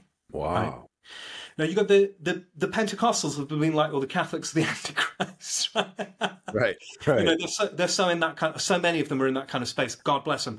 But the fact is, there's this, this unifying thread. To your point earlier, Derek, about the Reformation, there's this unifying thread that we Protestants have been blessed by something that's come from, St. Peter's Square in the Vatican. And frankly, I'm an equal opportunity critiquer, to quote the South Park guys, we're equal opportunity offenders, right? I'll shoot at anyone who's willing to take a bullet, including myself, So there's plenty to critique in the institutional Catholic world, Orthodox world, all the rest. Absolutely. But there's, the masterful conspiracy of the Father, Son, and Spirit. It's the thing that gets me. The real conspirator are the Father, Son, and Spirit. They are working to like centuries-long, millennia-long time frames that we haven't got a clue about whatsoever. So, for me, I'm like, let's not drop. I'll give you a little story. And one thing's about this compassion thing. We've really got to nail this one. Catherine Kuhlman. I love Catherine Kuhlman. She's totally wild. But her biography, she said this thing. She said, when I go to pray for people, sometimes I just start asking them, how are you doing? Like, how many children do you have? These things. And she said, people think I'm just shooting the breeze, but I'm not. She said, I'm building up a mental picture. This guy in front of me is an alcoholic. How many kids has he got? What's the situation with his wife? What's his work? She said, I'm building up a mental picture of all the people who are about to get their father back, who're about to get the husband back, who's about to get their brother back, their neighbor back, their colleague back. And she said, I ask those questions until the compassion comes.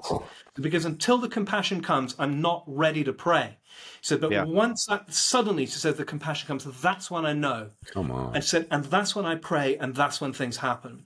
And we took, my wife and I, we actually took a Bethel missions team some years ago. We took them, we hosted them, so we've got great relationships with Bethel. And by the way, are in very positive and interesting conversations with many people in Bethel too. Yeah. Which about these sorts of things. I would love to hear about it, but off the record, we can talk about it. But we took this group, and normally they go and do different meetings. And said, let's take them to the soup kitchen.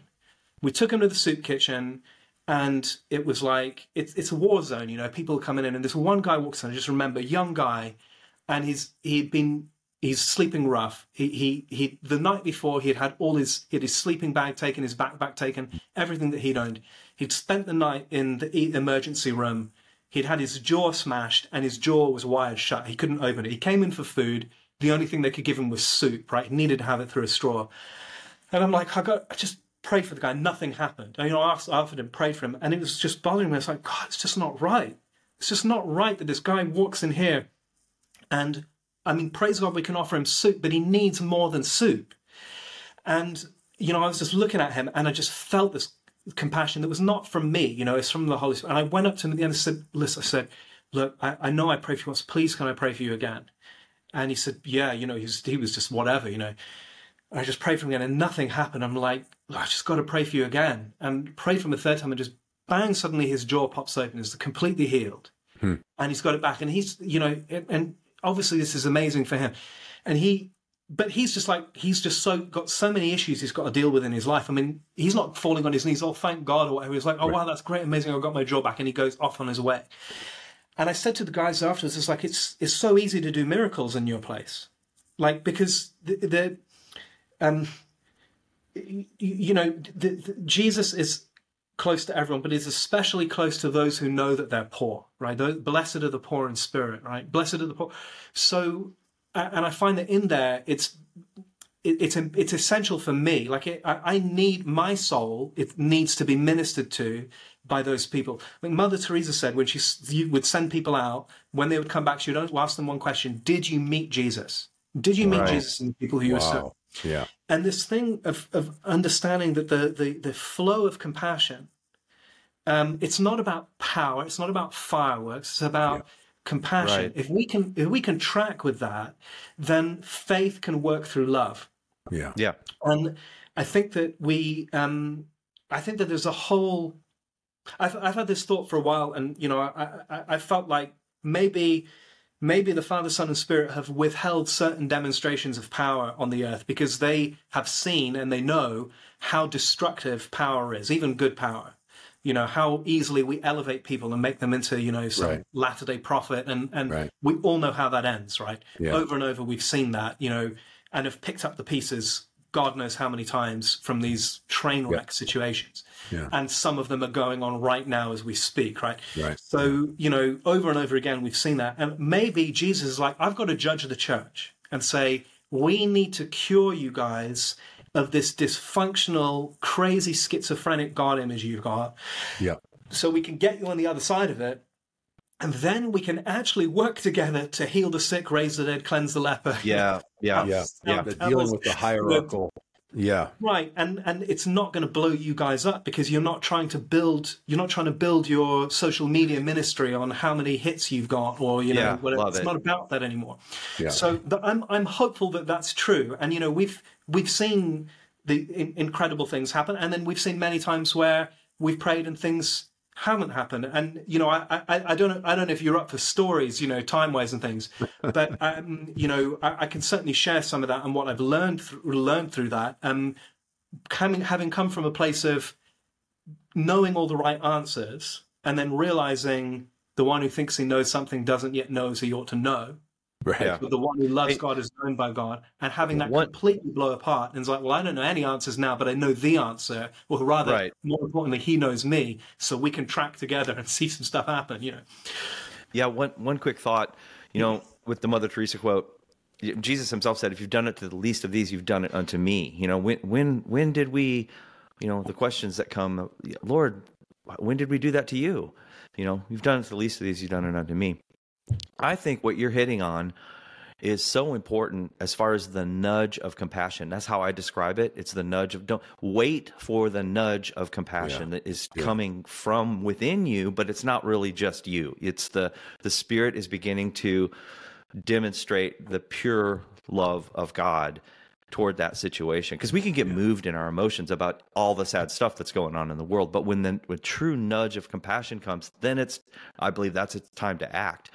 But even in Corinthians, you have this concept that you can heal the sick and raise the dead and prophesy and do all these things, and without love you are bankrupt.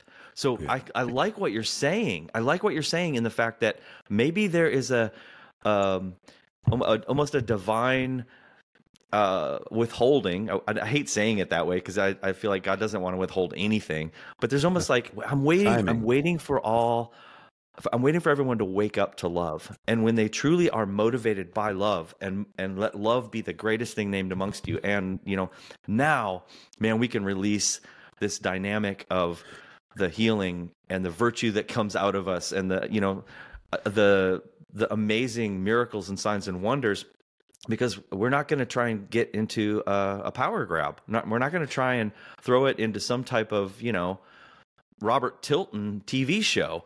There's a blast from the past. Where did that come from? But yeah, I love where you're going with this, because to me, the center of gravity is is love. Love is the gravitational force. And I believe as we head that direction for what it looks like for those who are followers of Jesus, but also for those who are not awakened to the reality of Christ in them, the hope of glory. And Baxter said something last time he was on about not giving up on the name evangelical and the word, because he wants to recapture what its ultimate essence truly was. The evangelon in the Greek. And so I feel like the true evangelists are waking up to love as being the primary objective, and the hope element that you're bringing into it. I mean, come on, now abides faith, hope, and love, and the greatest of these is love. But if you can't get people to a place of hope, there's no way you're going to awaken them to the reality of Christ in them, the hope of glory. And so, I love this conversation could go on for like another day. Yeah. I love the. I mean, if as you're saying, Derek, if love is at the center, other-centered, self-giving, cruciform love is, then union becomes something we're operating from. And I think you're right, Paul. In the context of separation, everything becomes a hierarchy. Jason, can I maybe go back to something you guys asked, Derek, I think you asked, like right back at the beginning, like what did I learn from the Chinese church? So I think this is really relevant to, if I could say, can I say our tribe? You know what I mean? I'm not meaning in an out way. I mean people who are going to listen to this podcast, will be in the Facebook group. So dial back 5-6 years, number one question I would get asked is, what about hell? That's not the number one question now. The number one question I get asked is, what do we do about church? Because we can't do it anymore. Yeah. We can't do that. Like, that's the number one. Who do we connect with and all the rest? Yep. And one of the things I learned from the Chinese was there was no one to give you permission, right? Right. Because there was no, you can't go and talk to a pastor. You can't go and see a denominational board to get a license or anything. You've got switched on to Jesus, man. Like you've encountered Christ. Right. What are you going to do? Nobody tells you can't do it. So I remember there's this one woman who I know, she's a nurse here in the UK now, Chinese, but she told me, so I became a Christian, and then I just opened my home, and then I had 50 people meeting in my home, and they were from all different nationalities, and nobody told her she couldn't do that. And I think it's worse in my country, in the UK. People here are so deferential. It bugs the hell out of me. It's like flipping, make a decision. Stop waiting for somebody to tell you can or you can't. But I do think there's so many people who's like, you've been a Christian 30, 40 years. You've now had this sort of deconstruction or revitalization or awakening, whatever you want to call it. And you're saying, well, where do I go to church? It's like, maybe you haven't got a church to go to because you were supposed to plant one 20 years ago. Maybe you were supposed to get your neighbors. Maybe you were supposed to go and connect with those people who are not in this conversation at all, who know nothing about it. Go to the highways and the byways, right? Go and have that conversation, because I think that there are many people, and something John Wimber said I liked. He was criticized once, where's the meat in your sermons? And he said rather kind of cheesily, well, the meat is on the street. It's like, if you want to learn the reality of this theological articulation, this is my way, but you go and put it into practice. Jesus says, if anyone hears these words of mine and puts them into practice, he will see whether or not they're from God. That's good. If people are like trying to figure this stuff out, go and put it into practice. Go and say, all right, I'm going to go sit on the bench in my local park and ask the Holy Spirit, okay, show me what to do. But like in that Bruce Willis film, the M. Night Shyamalan one, where he's a superhero, I can't remember what it's called. And he's like, he realizes, okay, I've got this ability to detect when people are in danger. Now I just need to go where people are. So he goes out there and he just waits. Okay, I'm waiting for a readout. And then he gets it and he follows and goes and rescues this kid who's been kidnapped and things. It's like that. Go and take yourself out of your zone. And we can get so circular in our conversation. And for me, I'm really motivated by, the Celtic Church. For them, pilgrimage was a 3-dimensional thing. It was like a pilgrimage in terms of my inward journey to know Christ in me. It was a pilgrimage to know the physical journey of going somewhere. physically moving, getting out there and doing something, and the pilgrimage of the mission and seeing, whatever, working with the Father, Son, and Spirit where we go, and we discover who He is in that place. And I feel like that we can get so, again, it can be a trap, this very heady kind of trap, where everyone, I get, it makes me a little bit, gets under my skin a bit. I seem to see lots of conversations that are, just drawing from a lot of Eastern mystics. And by the way, I love, I studied Tibetan Buddhism, part of my degree. I studied Chinese Taoism. I've studied the works, and I've got my deep dives on the history of the New Age movement and all this. Like I'm really interested to see what is the Holy Spirit saying in all kinds of different places. But I'm resolutely Trinitarian, right? But sometimes it's just, I hear this stuff and it's like there's no weight to it, there's no substance, it's just very wordy. It's like go out and love somebody, actually go and connect with them. Stop telling me everything's about love, just do it. Like demonstrate. The kingdom is not talk, it's power, and not power in the sense of hierarchical power. It's power in the sense of the dynamic energy of God, where Paul's like, man, I can't even string a sentence together. It's like if I'm putting 10 words together that makes sense, it's for your benefit. Because if it's for me, I'm just in ecstasis. He says, I'm just skylined with the Holy Spirit. I struggle with all the energy of God that so powerfully works within me. I'm not preaching the message is preaching me. I'm like, frankly, I just check out right now and go and be with Jesus. It's just better for you that I'm here. That's the only reason why I am. He's in that kind of space. And so I'm like, well, let's go and demonstrate that. So, and I feel like there's a bit of a some sort of I don't know, something unfortunate, or it's an obstacle or an issue that we need to healthily process in our family conversation, where it can just suddenly become this very it's just another kind of religion that. Sort of it's kind of like a Facebook meme type religion. And I'm like, well, let's get back into reality here, because when you sit with people who have no food, right? Like we're connecting with these guys out in Pakistan. I mean, their homes destroyed in August, in these Islamic extremist riots, over Quran burnings, had nothing to do with them. They just went and destroyed their homes and everything. They lost everything. When you sit with those people, like you can sort of say something very kind of clever in social media, but it's like these people need reality. Like they need the reality, not the nice idea. So I think I want to encourage anybody who's listening to this, who maybe you can go disappear up your own drain pipe, asking questions all the time. And sometimes it's like, if you want to know the answer, get on the road. Like get out there and discover the answer by discovering it in interacting with Jesus and meeting those people, because you will learn more there than you will reading 100 theology books. That will just inflate your head. Like the reality is acting in the flow of love. And then if you're that way inclined, go and read some theology and, okay, let's figure this out and process what we've learned. But you're going to learn it at the coalface. You're not going to learn it in the ivory tower. And I think that we've got right now, I'm desperately passionate about this. My generation does not exist in the church. In this country, no one, right? My generation and younger, they're just not there.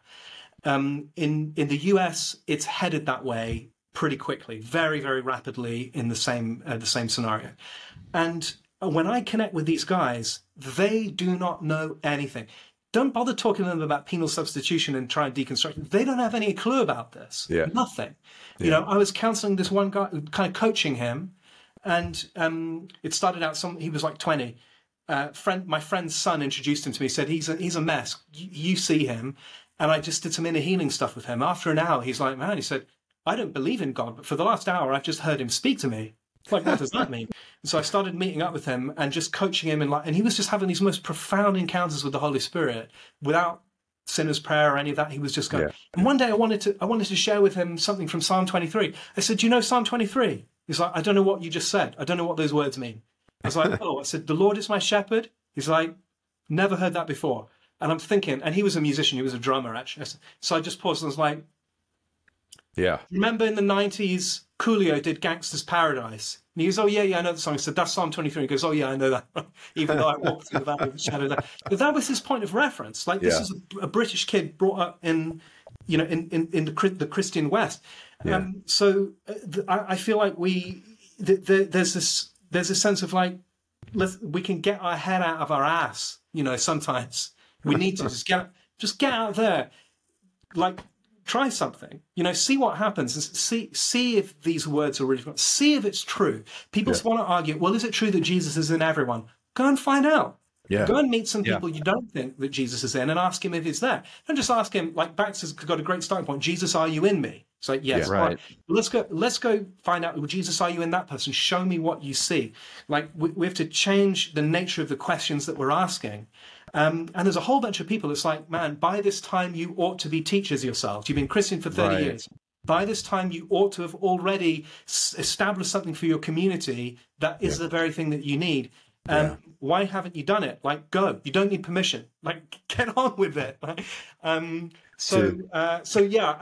feel this kind of urgency, especially around these young guys. I think I say young. It's not even really that young, but where they call bullshit on the whole institutional thing, and they see it so clearly because they haven't been inoculated to it.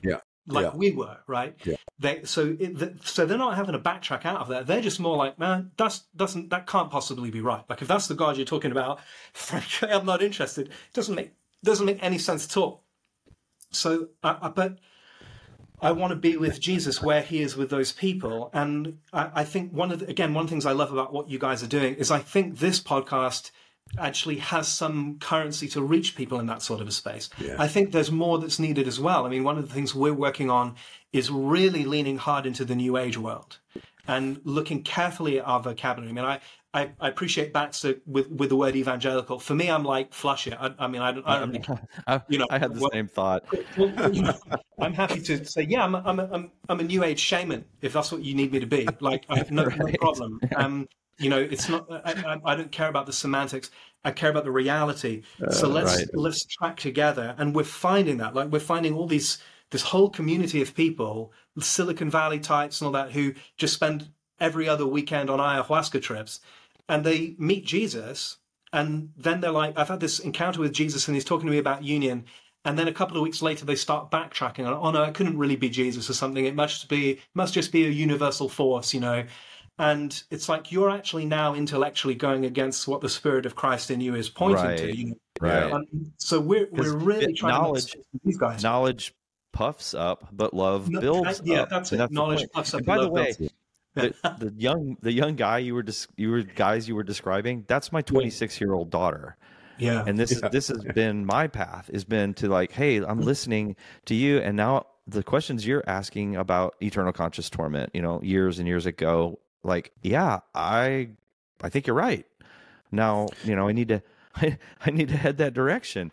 I think you're absolutely onto something here about the permission thing, though, because that's something I've been trying to navigate. I mean, no one gave me permission to plant a church. I didn't go through any organization. I didn't go through any denomination. I had a board and whatnot, but I just went and planted a church. So when people hear that I deconstructed while I was in, pastoring, they're like, well, didn't someone tell you can't do it anymore? I'm like, well, no, they just left the church. They're gone now. So why are you still doing this is the question. And it's because I still believe in this gathering, this body that can be like a rock tumbler. And we get in the rock tumbler together. We rub off the rough edges so we learn how to love well and follow that nudge of compassion to reveal Jesus to people, to reveal Jesus in people. And so I'm just, I love the heart and the spirit of what you're saying here, Paul, because you are essentially, on behalf of Jesus, giving people permission to get out there and love well. Yes, and if you need permission, you've got permission. Good. Yeah, if you need it, you got it. There you go. We just had this conversation where Derek actually said, you don't need it, but if you need it, I give you permission. Right. I think you're listen, to quote Athanasius, look, man, sorry. Translation. I love that. From now on, I'm going to be quoting Athanasius. Look, man was in danger of lapsing into non-being. Look, man, what's a good God going to do? I love what you're saying as far as the liberty to. There's so much liberty in this gospel. and one of those liberties is to go out and do it. Like, I think all of us are probably pioneers in some sense. So for me, we've had the conversation, like, I didn't know I knew I couldn't ask for permission because I wouldn't get it.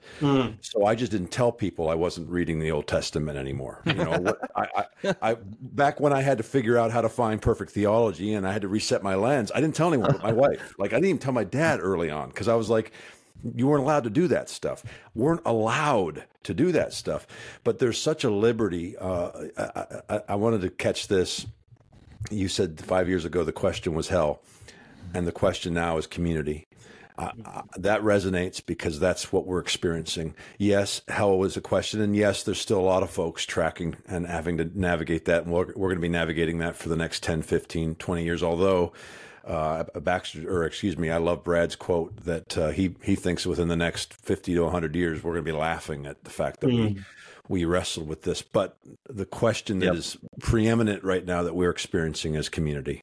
And I think you really spoke well to it. You are at liberty to do community wherever you are, whatever it looks like. That's the church, and you are at liberty to do it. And I really want to speak to that because that's the gospel. That's practical theology is what you're talking about. That's relational theology. I remember Danny Silk talking about going on the road and preaching.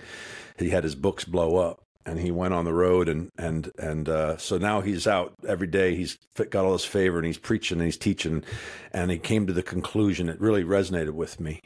He came to the conclusion several years in that he had lost the plot. He was really good at articulating from a stage, but he'd lost the plot. And the first adjustment he made was on Mondays, I will meet with people. I will go back into counseling. I will get in the mess with people. Otherwise, it's not relevant. And I remember really that grabbing me because I thought you have to go out. You have to be in the lives of people. That is what the church is. That's what the gospel is. That's what this message, that's where the pavement, or what is the rubber meets the road, if you will. I can get on with that, as you would say. Get on with it, Jason. I can get on with that for sure. Well, and the other thing too is to not, I love blowing up the paradigm of like going somewhere to do church, because like my neighborhood, I live in these two cul-de-sacs, and like we've been here 20 years. I know all my neighbors, and at some point it dawned on us just to hang out with them and love them well, not because I'm trying to get them saved, but because I really like them and I enjoy being with them, and they're my best friends. And I even thought, well, like, is this like the second campus of River Church? Is this cul-de-sac? It's like, no, quit trying to put it into that context. Just go to music trivia night up at the golf club, hang out with people, get to know them. I've done two weddings. Huh? And have a beer with them. Exactly. I've done 2 weddings now for people in my neighborhood whose kids were like 8 and 4 when I first moved here. And they are trusting me with the most precious, intimate moments of their life, because they know, first of all, I'm not gonna condemn or judge or bring fear, and that they want me to be the pastor that marries their daughter and their son. And, wow. Love it. None of them come to church. 0 of them come to church, but we hang out together all the time. Guess what happens? Conversations ensue about truth, about reality. And there's no pressure to have them say the sinner's prayer. There's no pressure to say, well, you must do this, this, and this. It's like, no, like, go home tonight and ask if Jesus is in there. See what happens. We can talk about it later if you want. We don't have to if you don't want to.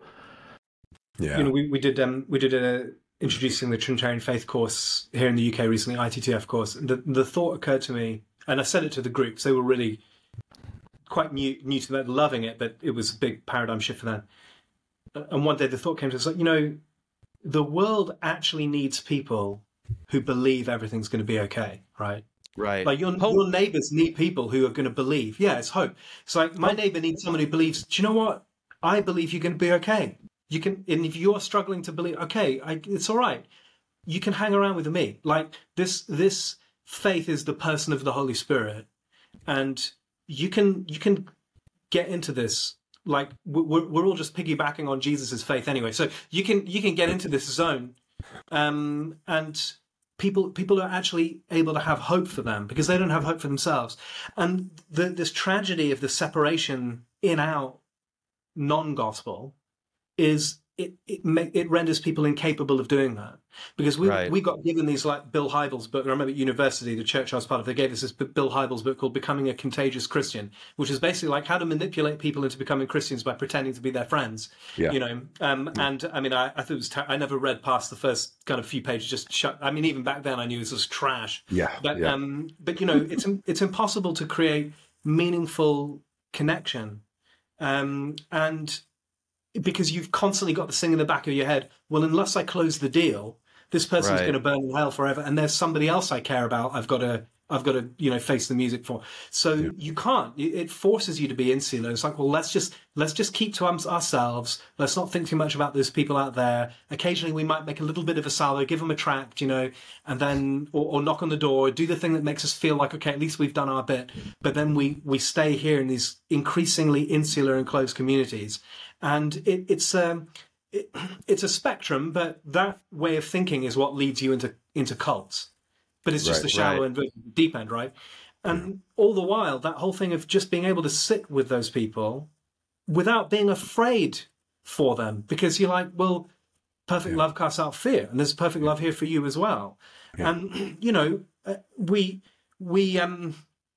it's not that there aren't things we need to be saved from. Like, I need to be saved from things every day. I constantly need Jesus saving me from things. It's I need that. But they do too. But if they don't know, some of this stuff is just not. It's not that complicated when we come back to it. How can they believe if they haven't heard? Not heard in the sense of we're trying to sell them something. It's like, well, let's not put the light. Let's not light a lamp and put it under a bowl so no one can see it. We don't need to be sophisticated and deconstructionist over this. It's actually quite simple. A lot of the stuff that is there is really like just get on with it. We've had such a kind of many of us, and I think that definitely this has been my story as well, have had such a hypersensitivity to this dysfunctional, destructive message. It takes time. It's very hard to read some of these things with a different lens. You need to take a step back in order to kind of let that stuff sort of wear off for long enough. And I think that, but what you're saying though, it's this thing of, well, but once we're awakened to that, well, then actually an awful lot of these things we pick up. We don't just throw them out. Laying hands on people and praying for them. I mean, ask for permission. Don't do it in appropriate. But like we don't need to throw that kind of thing out. Yeah, it's beautiful. Expositional Bible preaching. I mean, if that's your thing, you don't need to throw it out. Just do it with the Holy Spirit. Yeah. But similarly, if you're going to play your jazz or your rock and roll, or you're going to get out your paints, or you're going to write a book, or you're going to run your business, you're going to do that recognizing it's a sacrament. It's a burning bush alive with the glory of God. And you're going to do it thinking, I couldn't recognize the Spirit in this before, but now I can. And others are going to recognize that too. And that's going to come alive for them, If the Apostle Paul's tent-making snot rags that he's wiped his face with, people can steal those and go and lay them on the sick, then... Well, you really think he was using them to blow his nose? I thought exactly, of course, sweat off of his brow. Right, there wasn't this nice kind of clean prayer handkerchief. People were coming and stealing his used handkerchiefs. It's like, that was the deal. So, but what's that a picture of? It's saying, well, but look at the reality of how much the Father, Son, Spirit interpenetrate every facet of our lives. There is no separation, so we should expect sacrament to explode everywhere. The whole of creation being a burning bush. But there's no divide between sacred and secular. No, there isn't a divide there. But if we don't know how to recognize that, then we miss it. It's like we don't know how to cooperate, and we don't know how to steward it. So it's like we've got this incredible treasure passing through our hands all the time. But if we don't realize that's what it is, we just won't ever get to the table of, well, oh, Jesus, what are you doing, and how can I cooperate? We just kind of sort of go on autopilot through life. And we need folks who know Eminem lyrics. We need we got to be able to come at it. But look, man, here's the deal. Look, man, to quote Athanasius again, we got to talk tacos. Yes. Man. All right. I've got a good story for you. All right. I've got a good story. Now, it's a little bit half a step removed from tacos, but because, we don't have great Mexican food here. This is the UK. That's what I've heard. But it does involve chili peppers. I mean, I love tacos. I'm good with any kind of tacos. I'll have them. In fact, I love fish tacos even. Yeah. Shrimp tacos. I love the seafood tacos. I mean, fantastic. But look, I'll tell you this story. Spicy tacos are great. Right? I like spicy food. In Greece, we've got like our own kind of tacos called gyros. But it's Yeah. Come on. But on my 25th birthday, a friend of mine threw a party for me and a couple of other friends who's got the same birthday. And we went around and he says to me, do you want to try the hottest chili pepper in the world? And I said, yeah, sure, all right. And he said, oh, are you serious? You want to try it? And I'm like, yes, I've always been kind of curious, Yeah. How hot can it be? She goes, oh, yeah, okay. So he gets out this chili pepper, and he says, yeah, well, okay, just in the interest of full transparency, they have now cultivated hotter peppers than the one I had. But at the time, it was the hottest, right? It's called the Dorset Naga chili. And that's a Thai chili, right? Is it Thai? It's I don't know where it's from originally, but they grew it in the UK. Yeah. So I had this chili pepper, and I ate it in one go. I was like, wow, yeah, okay, that's pretty hot. And then somebody's like, oh no, that's really bad. This is a mistake. And then I started. It was the afterburn was so hot. I started hiccuping and gagging and sort of choking. I thought it was going to throw up. Anyway, I was leaning over the sink. I just put my head under a sink, turned the tap on. I was just pouring running the water from the tap into my mouth. Couldn't swallow anything because it was all, just sort of like having these convulsions. Water wasn't working, so I pulled out his 4 pint of milk, and I'm just gargling the milk and spitting it out, in his sink. I'm thinking to myself, they're going to have to call an ambulance. Like I'm thinking I have done something very, very bad, and this is not good. I've burnt a hole in my stomach lining, like I'm going into cardiac arrest. I don't know. I'm in big trouble. Someone's going to call an ambulance. For about 10 minutes, I'm holding on. My wife talks about the pain of childbirth. I'm like, well, is that one of those chili peppers? Oh, dude, don't go there. Don't go there. I'm the shit right now by going there. But in 10 minutes, I'm just like in another zone. Spiritual people have been there, right? Then after that, I started to subside, and I sat down, and the whole room was kind of swaying like this. Like the walls were melting a little bit. I'm like, okay, that was hardcore. 4 days later, I was out on a run. I could still taste chili. 4 days later, it didn't go away. So it's not exactly a taco story, but it is a taco ingredient story. That's a good one. You just defined. No, that's great. What's the saying? You just said it. A religion is. Religious people. This Paul Young's saying. Religious people talk about hell. Spiritual people have been there. So you had a religious experience with a pepper. I did. I had an existential encounter with the numinous. That's awesome. Dude, I love it. That's perfect. We'll take it, and we'll take the gyro too all day long, man. Amazing. Have it with coccorezzi, the lamb intestines. Oh, come on! Spit roasted up. Really, really, really good. But I have to say, more often than not, I'll go for the pork. It's usually the right choice, but coccorezzi is good as well. All right. Well, we got to come over and try that with you. Share a little bit about where folks can find you. This is it a class or is it a? Yeah, thanks. So, introducing the Trinitarian faith. So it's a course Baxter and I produced together. It kind of goes back to 2020. I called him up. What are you doing? He said, can't do anything because it's COVID, can't travel. So I said, let's do a course. He sent me this lecture series, like we've recorded this thing. And so I mean, my profession is in curriculum design and things in universities. And so I turned it into a course, this e-course called Introducing the Trinitarian Faith at ITTF. So it runs multiple times a year. We do it online. We've done it in person. And it's basically for anyone who anyone who's kind of got the headlines or got that experience of what it means to have a Trinitarian vision and union, inclusion, no separation, but maybe they're struggling. Well, okay, well, how do I handle this bit of the Bible? Or I've got people asking me questions I don't know how to answer, or I've got questions. This is it's a master's level theology content, course, but it's designed to be accessible for anyone. So we've had people with just high school diploma all the way up to people who've like 30 years PhD in theology do the course, and it's accessible for them. It's solid content. We look at Athanasius, we look at Hilary of Poitiers, we look at Karl Barth, all taught through Baxter's lecture series. And there's additional readings if you want it, or if you just want to kind of get into it and engage where you're at, that's cool as well. But it's also encounter driven. We get people to listen to Jesus. There's inner healing involved. So it's not intellectual theology, it's encounter driven theology. That's awesome. And it's really transformative. So if you want to find out about that, Baxter's ministry is to look at, that's perichoresis. Yeah. Terrible word to try and spell.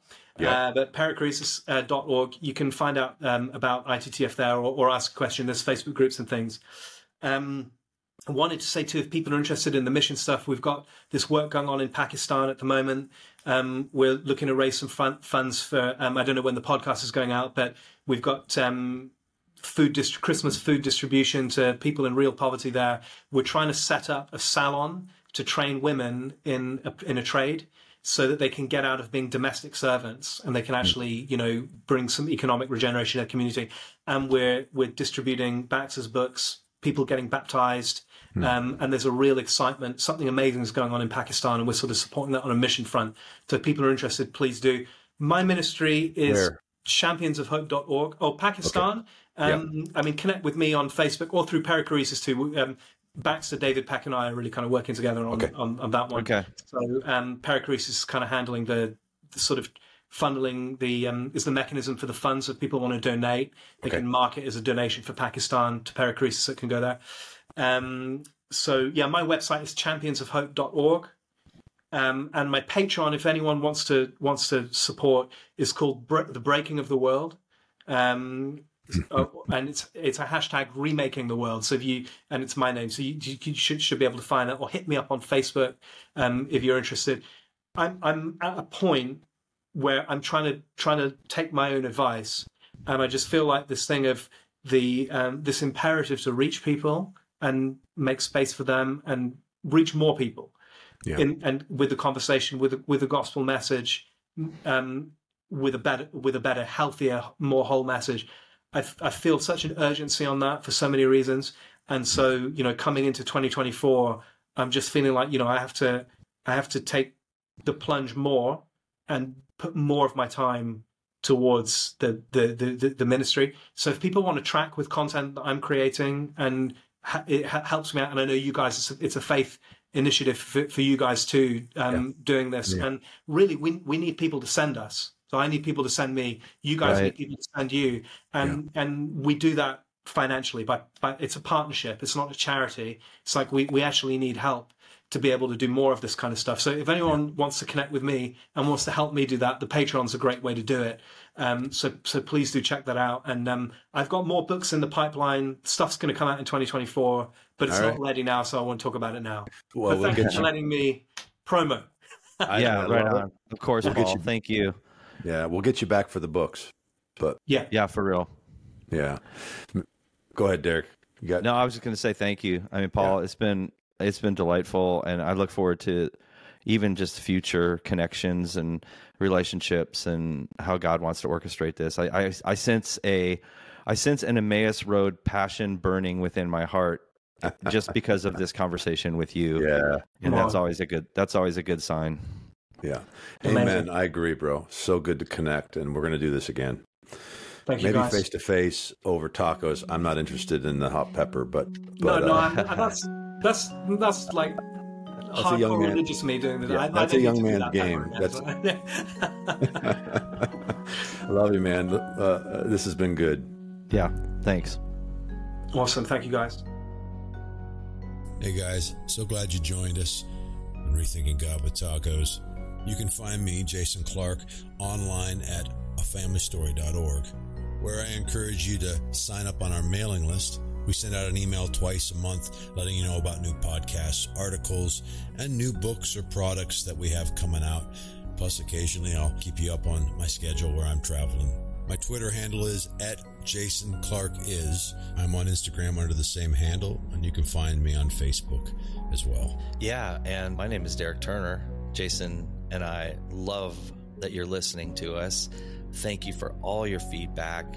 Please write in, let us know what's going on in your life. But we are pursuing a mission to help people rethink God, and we thank you for being a part of it. You can find me at Pastor Derek T on all the socials. And then, of course, I pastor a church here in Charlotte, North Carolina called River Church, rivercharlotte.com. Come and join us. We'd love to have you. Hey, all of these podcasts are available on all the platforms, iTunes, Spotify, Google. Yeah. Hey, make sure and like, share, and throw a review out there. Let people know. We love good reviews on the podcast. It helps people find us. That's right. So if this is a podcast that you enjoy, then please promote it, share it, give it a good 5-star rating. I like that. That's a good idea. Hey, love doing this journey with you. Praying grace and wonder over you today.